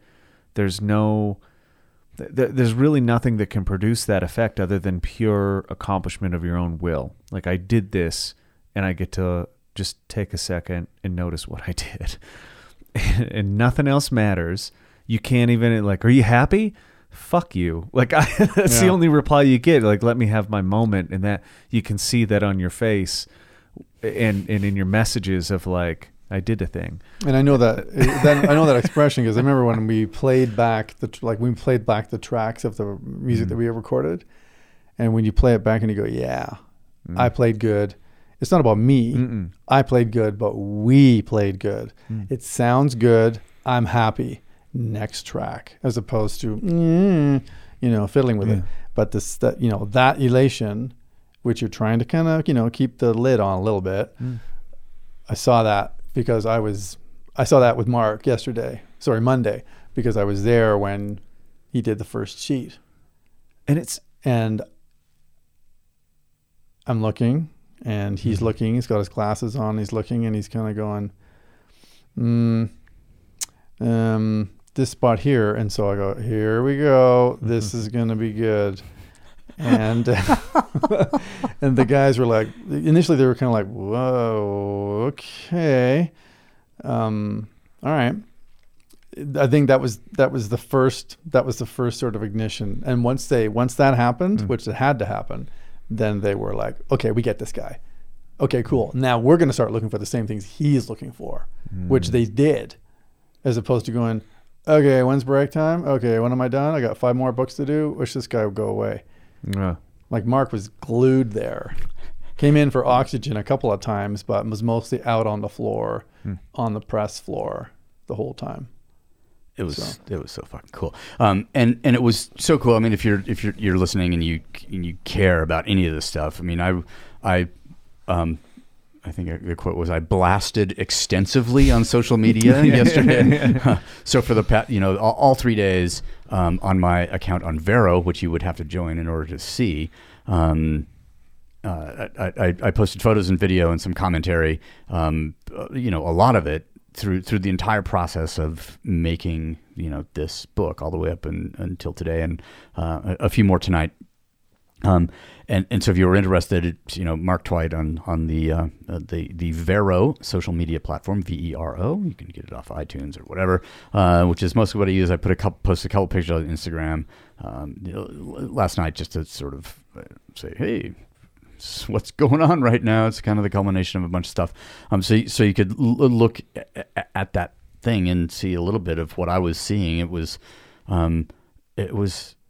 like, however expensive it is to make the thing, it's like I'm going to school. Yeah. I mean, now I know what to look for, and okay, yeah, this mistake was made, or this, or if I could figure out, a better way to do this next time around, with very simple things. But if you never know how to do it, and then you'll never be able to figure. If you don't know what you did wrong, you will never be able to fix it. It's the true everywhere, and to push through and make this a reality is like, I feel had a slightly self-congratulatory moment on Monday evening, because we actually, I think the first day, we put up a webpage to pre-sell some of the books on the nonprofit website, and the very first day we sold some, and it is not dissatisfying to, like, when one is full of doubt yet also full of confidence in the output, but to have that reinforced by people spending actual money, which they exchange their time and their energy for, to purchase a product that I am making. It was incredibly satisfying. But I realized, like, sitting there Monday night, or no, it was probably Tuesday morning by that point, and thinking, like, oh yeah, we've got, well, now it's 54 episodes of a podcast. Yeah. We put out 4 different, in the same year, and then the year that we basically put out 54 episodes of the podcast, we produced 4 zines. And we held a symposium, and we taught people, and several of the people who attended the first symposium are coming back for the second one, because even though the curriculum, it'll change naturally because we're different people, and we learned a lot from the first one. But those people found that what we are doing is valuable, has value for them in some way, to spend their real money, which, they had to, give away some of their time and some of their energy in order to have that money, in order to give it to us so that we will share some of our time and energy. Well, I think, and I was just thinking, like, we fucking built something. We have made, it started in a conversation. I mean, it started a long, long time ago with the various projects that Michael and I have worked on together. But I felt like, okay, now this is serious. Because the zine you don't really take seriously. It's like some dude in his basement with a fucking mimeograph machine or whatever. It's just like, and a podcast, it's like guys sitting around talking. And yeah, we fucking tore our fucking hair out, like trying to make it sound right and get the editing right and this and that. And a lot of effort and energy goes into it. And all of these little pieces came together, and it just, for me, the culmination of like standing out there on that floor and realizing like these pallets of fucking paper with ink on them and that sort of thing. This is going to be this is a book. You can't fucking ignore a book. Because, this is like for me, and I think now that Refuge, for what I see in the future that we will do, Refuge is the very solid and deep foundation that the rest of the stuff sits on. And I remember being on, I think it was 11 o'clock. The timing, somebody will have it. You'll have it, and you'll have a text of it or something. But I was right there when you were like, we just sold the first book. Mm-hmm. So the first one was a fucking accident. Somebody is indexing the site. I loaded one in to test the shipping and to test some other things.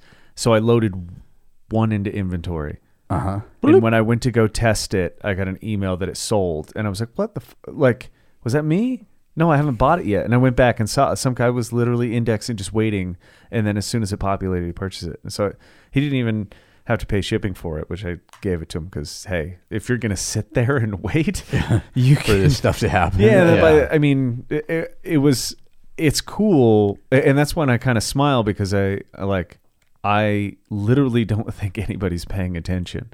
Yeah. Like whenever we put up a symposium, I'm like, is anybody going to fucking show up? That my first worry is like, and I like, I don't want to be weird about it and like, hey, everybody come to our thing because I don't want to sound desperate, but fuck, if we only have 3 people, we're going to look like losers. And you spend all that time and money on preparing and food, we whatever, organize quite a bit. And, it is we're not asking little of people. And I think if people wonder, because some people will scoff at it, they'll see prices and fuck, this guy's charged way too much. Well, we could say right now that for the symposium that's happening on the 16th and 17th of February, with the pregame on the night of the 15th, but we had 2 spots that were available for $3,100. Mm-hmm.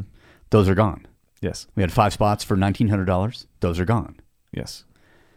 There are some remaining spots at the $1,100 piece. The cheapest ones. Cheapest ones. Yeah. So to me, when I look at that, and when I started looking at there's a special edition of Refuge.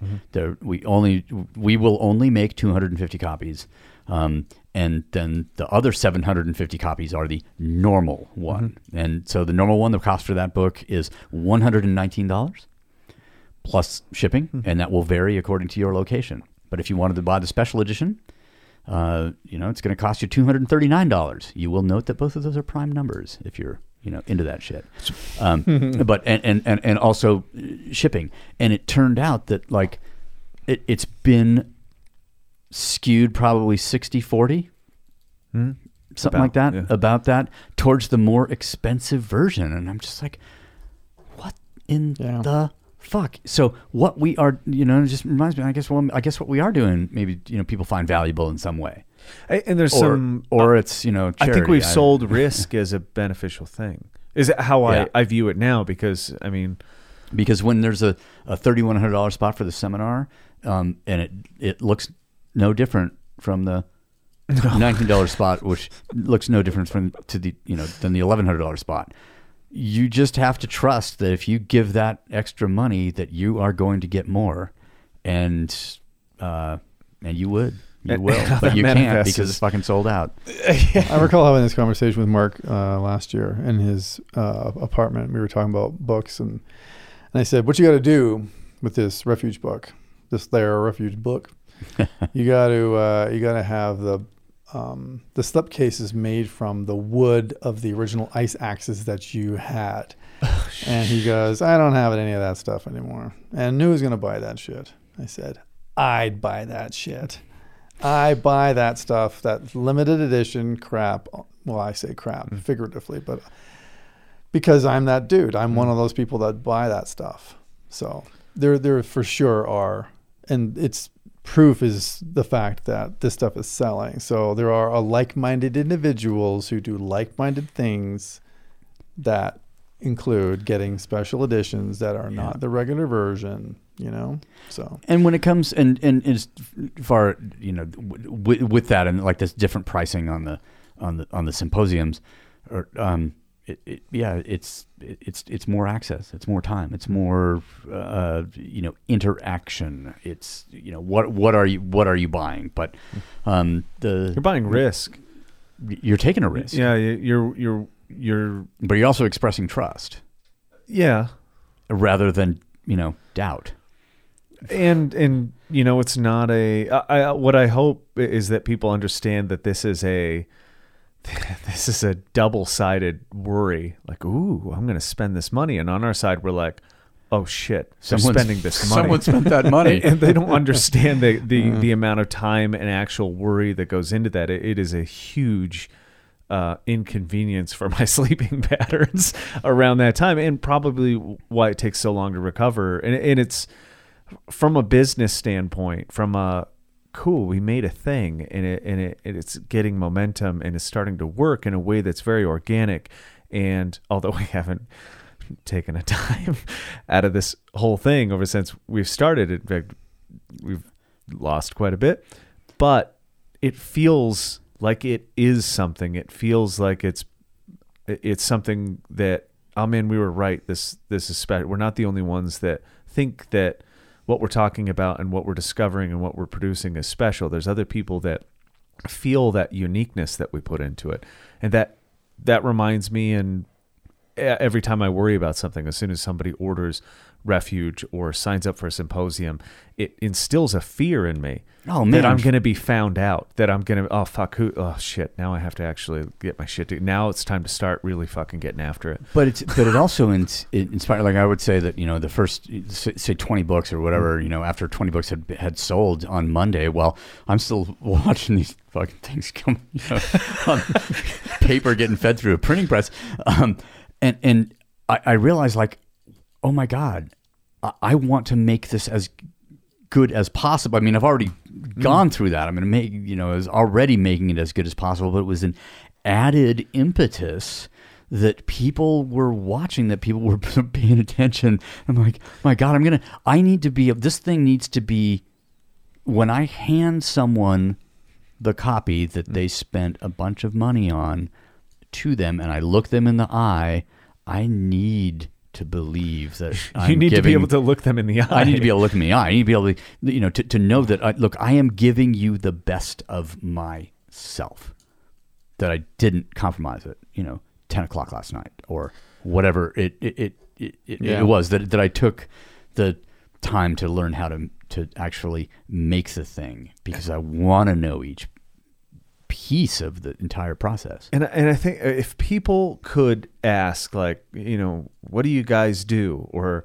that question comes up and we're like, what I would like to answer them with is that people are always trying to scale and sell to a bunch of people and do this whole thing and make their empire bigger and they're gleaming for some kind of success that's off in the background. And what I would say, I want to produce something that makes people realize that they should quit fucking thinking about how to scale whatever and grow for, whatever thing that they're trying to do, and that they learn to love a process so deeply that they can look somebody in the eye when they hand them their product. And whatever that is, it doesn't even have to be for sale. It's just you produce something. You took nothing. You had an idea that generated, I wrote about this on the space size, like, you turned an electrical signal in your brain into a chemical reaction in your body, and you went and created something. Like, you exchanged all these fucking things, and now you have something, and that takes energy. And I don't know, what do you do for a living? I'm like, hopefully I transmit that idea. I don't know how to sum that up in one fucking title on a business card, but it's like, I want to instill that kind of moment in people, where they appreciate what went into it. I don't even care if you like the work. Like, I don't care if you like Rays, or if you think, my writing sucks, or that my pictures aren't that good, or, whatever we produced fitness wise isn't that fit. Whatever thing. I don't care about that. That's not it's a meaningless critique of what's actually going on. But I think if you notice, like, your stuff gets better. You're producing higher quality things that are deeper and deeper seated. Like, they have all these roots to them. It's almost like if people could, there's this weird tree that grows. I forgot where it grows. It has like a specific name. This seems like a tangent, but it's not. Okay. When you look at when you look at a big beautiful tree, you're like, oh, cool. Like it's really old and it grow. And look at the the foliage. Foibles. Look at the you look at all these things and you're like, okay, that's great. And that, that's superficial. That's the stuff that's on the top. But there's this tree that grows that is equal in root size to growth or fruit, whatever. Above ground. So equal below ground as above. And that's what I feel most people don't know what is valuable. When they try to plant something, they just care what comes out of the ground and what other people can see. And is it showy? Is it big? Is it tall? Does it produce like shiny fruit that tastes good and that's sweet? Don't care about the roots. Yeah. They don't care how stable everything is. And what I notice about almost all the things that Mark is involved with is their roots are equal to what people can see. Like the stuff that they can't see is equally as complex and beautiful or mysterious and tragic in the same way. The iceberg's bigger on the bottom than exactly. on the top. And I hate that fucking analogy, but when you see this tree, it's a fairly well-known tree. Someone's going to fucking tell me the name of it, some weird oak. Hopefully it'll be too late. So we could all get on our phones right now and then leave that uncomfortable silence. Well, we were talking about icebergs last night. That's why I made that analogy. Sure. And that's like, the iceberg's, the bottom of the iceberg is always more. And that works. That's a very similar thing. Until part of the top falls off. And you're crushed. And then the bottom becomes dragged the under top. by their rotating. Sure. Except for I'll use a tree. He's like, guys, shut up. Yeah. A tree has to grow for a purpose, though. Like it needs, it needs its roots for food, and it needs all the other stuff to inherently process and spread its genes. So there's this multi-purpose thing that's going on, and I think like mimetically, that's what we're trying to do. Like we're giving people a glimpse of this fruit, but it's deep-seated in all our fears and stuff is in the ground growing and trying to get more stable. And that just works for me somehow. And I think I've watched this whole process and seen like, no one will ever see when they pick up Refuge, they can feel the quality. They'll look at the pictures and they'll appreciate them. No one will deny that part, but hopefully if they hear this and they read something about it and it gets more exposed, they'll understand that they're holding something that is just like a glimpse of what went into it. And that's my real hope. And they're also holding something that is going to last, which I think, part of the, renewed interest, and it's something that we've been talking about the print industry a little bit the past few days, and there is renewed interest in in print, and it's not just zines that that we make, but it's and the magazines are not experiencing growth in the way that actual books are, and I think to myself, I think that's kind of a backlash against the impermanence or the transience of like the content, the constantly blasted out content of imagery and that you see every day. Gratification. And I think it's so. Let's say it's a backlash against quantity ahead versus of quality. Yeah, and vinyl records, man. Vinyl records. And there's another thing that's come back that CDs turned out didn't destroy the music industry or this or that or whatever. In fact, people discovered certain things, and then via streaming, via CDs, the digital counterproduction, and then you see somebody listen to their first vinyl record on a good set of headphones with the proper thing, and like, oh my God, it's a whole new world. Yeah. And when you hold and this is why we produced the zines in the first place. It's like when you hold something physical in your hand, it's completely different than swiping up or down or sideways or whatever the fuck, and looking at it on your, tiny little digital device where it doesn't, look that good. I don't even anyway. remember my own articles that I wrote digitally. Like someone will quote, and I'm like, "Did I Reznor said write the that?" same thing recently on the release of their new Nine Inch Nails. The band that keeps not breaking up, but with the final tour, we're done. We're not doing anything else. And then boof, there's another tour. I say that with I respect Trent Reznor immensely, and he's on that latest album. There's Bad Witch, I believe it's called. He was specific about the temporary nature of the digital era, and that, you know, maybe not necessarily him, but I know there's some artists out there who ban cell phones from concerts because Tool's one of them, but they want you to experience the aura that is the concert. It's in the music, present. The music, the lights, the energy. You don't get that when you're holding your fucking phone up taking a video, and you know, everybody does it. Everybody does it. I've done it, but you know, I take a shot and then I put my phone away, or I'll just be so enamored with the performance that I won't even. But anyway, what I'm getting at is, you know, he's kind of he's fed up with that, even though, you know, digitally he's making a profit from all that stuff, right? But apparently it's not the most important no thing. And so vinyl records, releasing stuff on vinyl, he's again Johnny limited edition, and people will pay it. All that stuff sells out, right? So what did I just recently buy? The Doolittle, the Pixies album's been repressed on clear vinyl with some artwork, and the box set was like $90, and I could have bought the digital version of it on iTunes, or just gone on Spotify and not given the band any money, even though they probably don't need it. But you know, it's the same thing. It's like so. But I'm a guy who buys stuff. What I mean by that is physical things. Like I buy books, I buy magazines, I buy the Blu-rays of the movies that of the films that I enjoy watching. This dialogue that we started about, you know, films that have an impact, you know, art that made an impact to you. I like to have that stuff. It's stuff. I know it's stuff, and it doesn't complete me, but you know.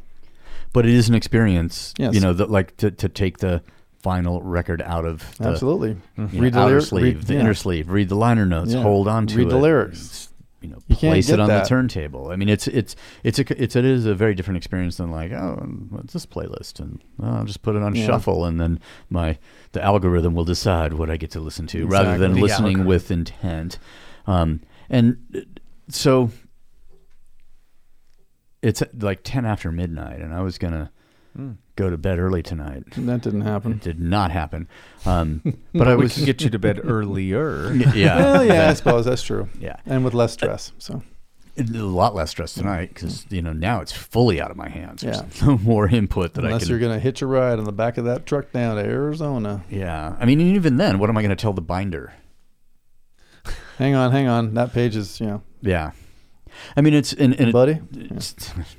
Yeah, it has been quite a curious thing to negotiate some of the things. It's like not price wise. It's like I say, what kind of the signatures before they get glued into the back of the binding, you know, they have to be stitched, and so there's 13 signatures total, or I think it's 13 with 25 forms. I think that's what it turned out to be.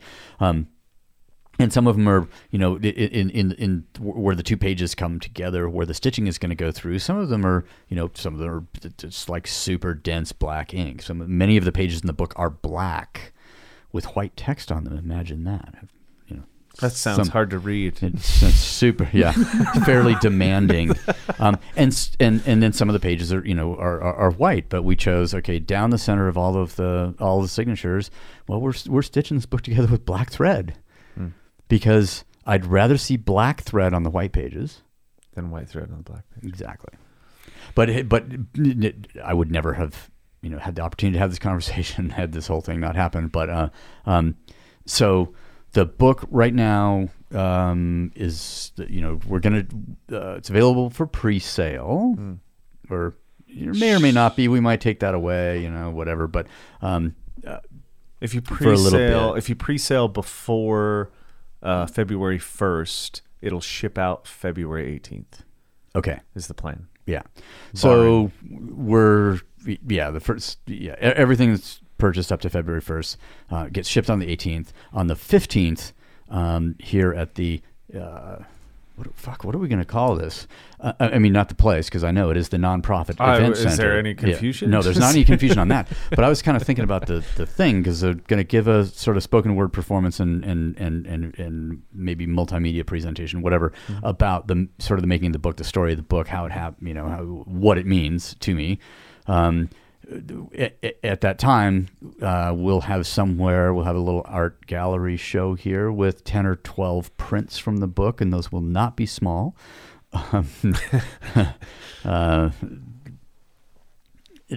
Prints, I guess it's kind of like a gallery show. I don't know. After the presentation of the book is done, we're going to host a live podcast, Q&A from the audience. That's going to happen on the night of February 15th. I think we're going to start around 5:30, 6:30. What time did we say? 6 p.m. Get there by 5. Whatever. There's details in the show notes. We'll be late. Nonprofit.media. Figure, there's some information there. That's going to happen. There's a symposium and people who attend the symposium on the 16th, 17th will get into that Friday night show for free. Yes. And if you're interested in the symposium, there's information on the website about that, as well as the book. If you happen to be in Salt Lake on the evening of July, that'd be awesome. That's good. Plenty of time. Plenty of time. No, on the evening of January 25th, which is not too far out, you should, if tickets are still available, you should drop by REI here in Salt Lake City, where my dear friend Kristen Ulmer, she's doing the premiere of her movie that she's been working on for the last little bit. Which coincides in her. It piggybacks on her book, The Art of Fear, and I am present in the movie. We did a little interview. She went around interviewing a lot of sort of top athletes, involved in sort of high risk sports, about their relationship with fear. So I watched the trailer. You can find the trailer on Vimeo. I think it's called Facing Fear. Facing something. Ouch! Terrible. Before I start promoting something, I should know what the fuck it is. But anyway, she's going to premiere that show at REI here in Salt Lake. Isn't it The Voice of Fear? Voices of Fear. Voices of Fear. There we go. So she's speaking to people. Voices of Fear. Yeah. And so Kristen, on the night of the January 25th, after the movie premieres, Kristen and I are going to do sort of just the two of us up front and do a little Q&A. Awesome. With the audience. I committed today to do that. About fear and about the movie and about that stuff. So if you're around, you can get a ticket. It might be fun. I will not hold back, I guess. Mr. Twightman, can you tell me how the actors were trained on 300? Next question. Yeah. No, I'll tell you exactly how. If you can drop and give me 20, I'll be happy to answer you. Ian, where's one of the... I go every now and then, and I can't remember where, but on your website, there's some pretty cool footage that you shot underwater. Dorsalfin.net is my website. And the list of movies that Ian has worked on, it's amazing. And shooting underwater, I mean, he was telling a story last night about evading a mini tsunami that was caused by a ice cliff calving off of something, while they're in sub-freezing water in Norway, and it's only liquid because it's got salt right, in exactly. it. We were sharing like scary fucking iceberg stories last night, hence the reference just a moment ago. But you don't give a shit how deep the iceberg is. You just don't want it to fall off and hit you. No. Yeah. No, or to roll over and send a gigantic wave with chunks. 200 pounds for the small chunks. At you while you're floating in water. The camera housing and dry suit and all that stuff. Fucking crazy stuff. It's there aren't many people in the world who do your job. You're correct. And I think it's therefore got to be one of the coolest fucking jobs in the world. It has its times where it's where all the elements come together. Like any job, any profession, it comes with its share of frustrations, and but those frustrations are part of the process, and they outweigh, the elation, I guess. I still love what I do. If I didn't, I would have packed it in years ago. So I still love what I do, and that elation outweighs any frustrations. I know that the frustrations are gonna come up. You're just not aware of the process if you don't think they're going to come up. So, Yeah, exactly. Anyway. One last thing, I guess, before we go, because I was thinking about mentioning it before. For Refuge, cover art by Randy Ratcliffe. Forward written by Zack Snyder. And so it's 200 pages, 115 something images, bunch, a lot of, That's a bunch. Maybe less words than people are expecting, but it's only $1 a picture. You get the words for free. Outstanding. and if I'd really had a lot of money, I would have made it in color, but I couldn't afford it, so that's why it's black and white, folks. Michael, do you have? Did we cover everything that we had hoped to cover? We did. If one? People, I've been fighting because we haven't had enough time to get a supporters T-shirt out, and I'm afraid we won't in time. So I was trying to think of a clever way in how to invite people into doing, partaking in the supporters theme that goes on, because the people that bought the Descent shirt obviously got more than what they bargained for. They got access to a secret-ish site. Well, oh no, we can talk about it. Yeah, I was like, I think people know. Yeah. And on there, we wanted a way for to. But they were, if they were supporters, they could also petition to come to the first symposium on a scholarship. So we want to do the scholarship again. Yeah. It will only be for the supporters, and we want a clever way on how to do it. So I've thought about it. I don't have time to put out the T-shirt that I wanted in time. We'll do that eventually. I think I'll do a version of Refuge. There'll be a third version on the site for 24 hours. Okay. It will come with something extra that will be secretive, because there's some faith involved into it. Yeah. You got to take the risk, and you got to trust, apparently. It will be more expensive. No. Yes. But it'll give you access to our quote-unquote waiting room, and it'll allow people to apply for a scholarship. Your shirts are super cool. I just thought I would throw that out there. I'm not going to promise anything, but maybe the secret thing is a T-shirt. So, Yeah. There may be a field in there that asks for your size, shoe, and shirt. Yep. Shoe. I don't. Nike Decade. just saying. Just saying. We could get crazy. We're making big money now. Yeah. Now that we're selling books. And damn. And after Mark's film is finished, we're gonna be doing another film. Oh shit. Details to follow. That'll be an Easter egg. There's a lot of little projects going on. We'll release this before I release that. So there is there's an Instagram page for the doc. Yes, Reality Bath Film. There we go.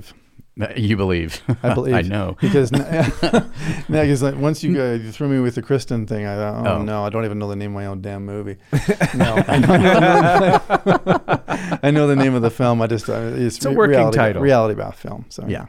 So on Instagram, Reality Bath Film, they'll slowly some things will get teased out, I guess. Yes. And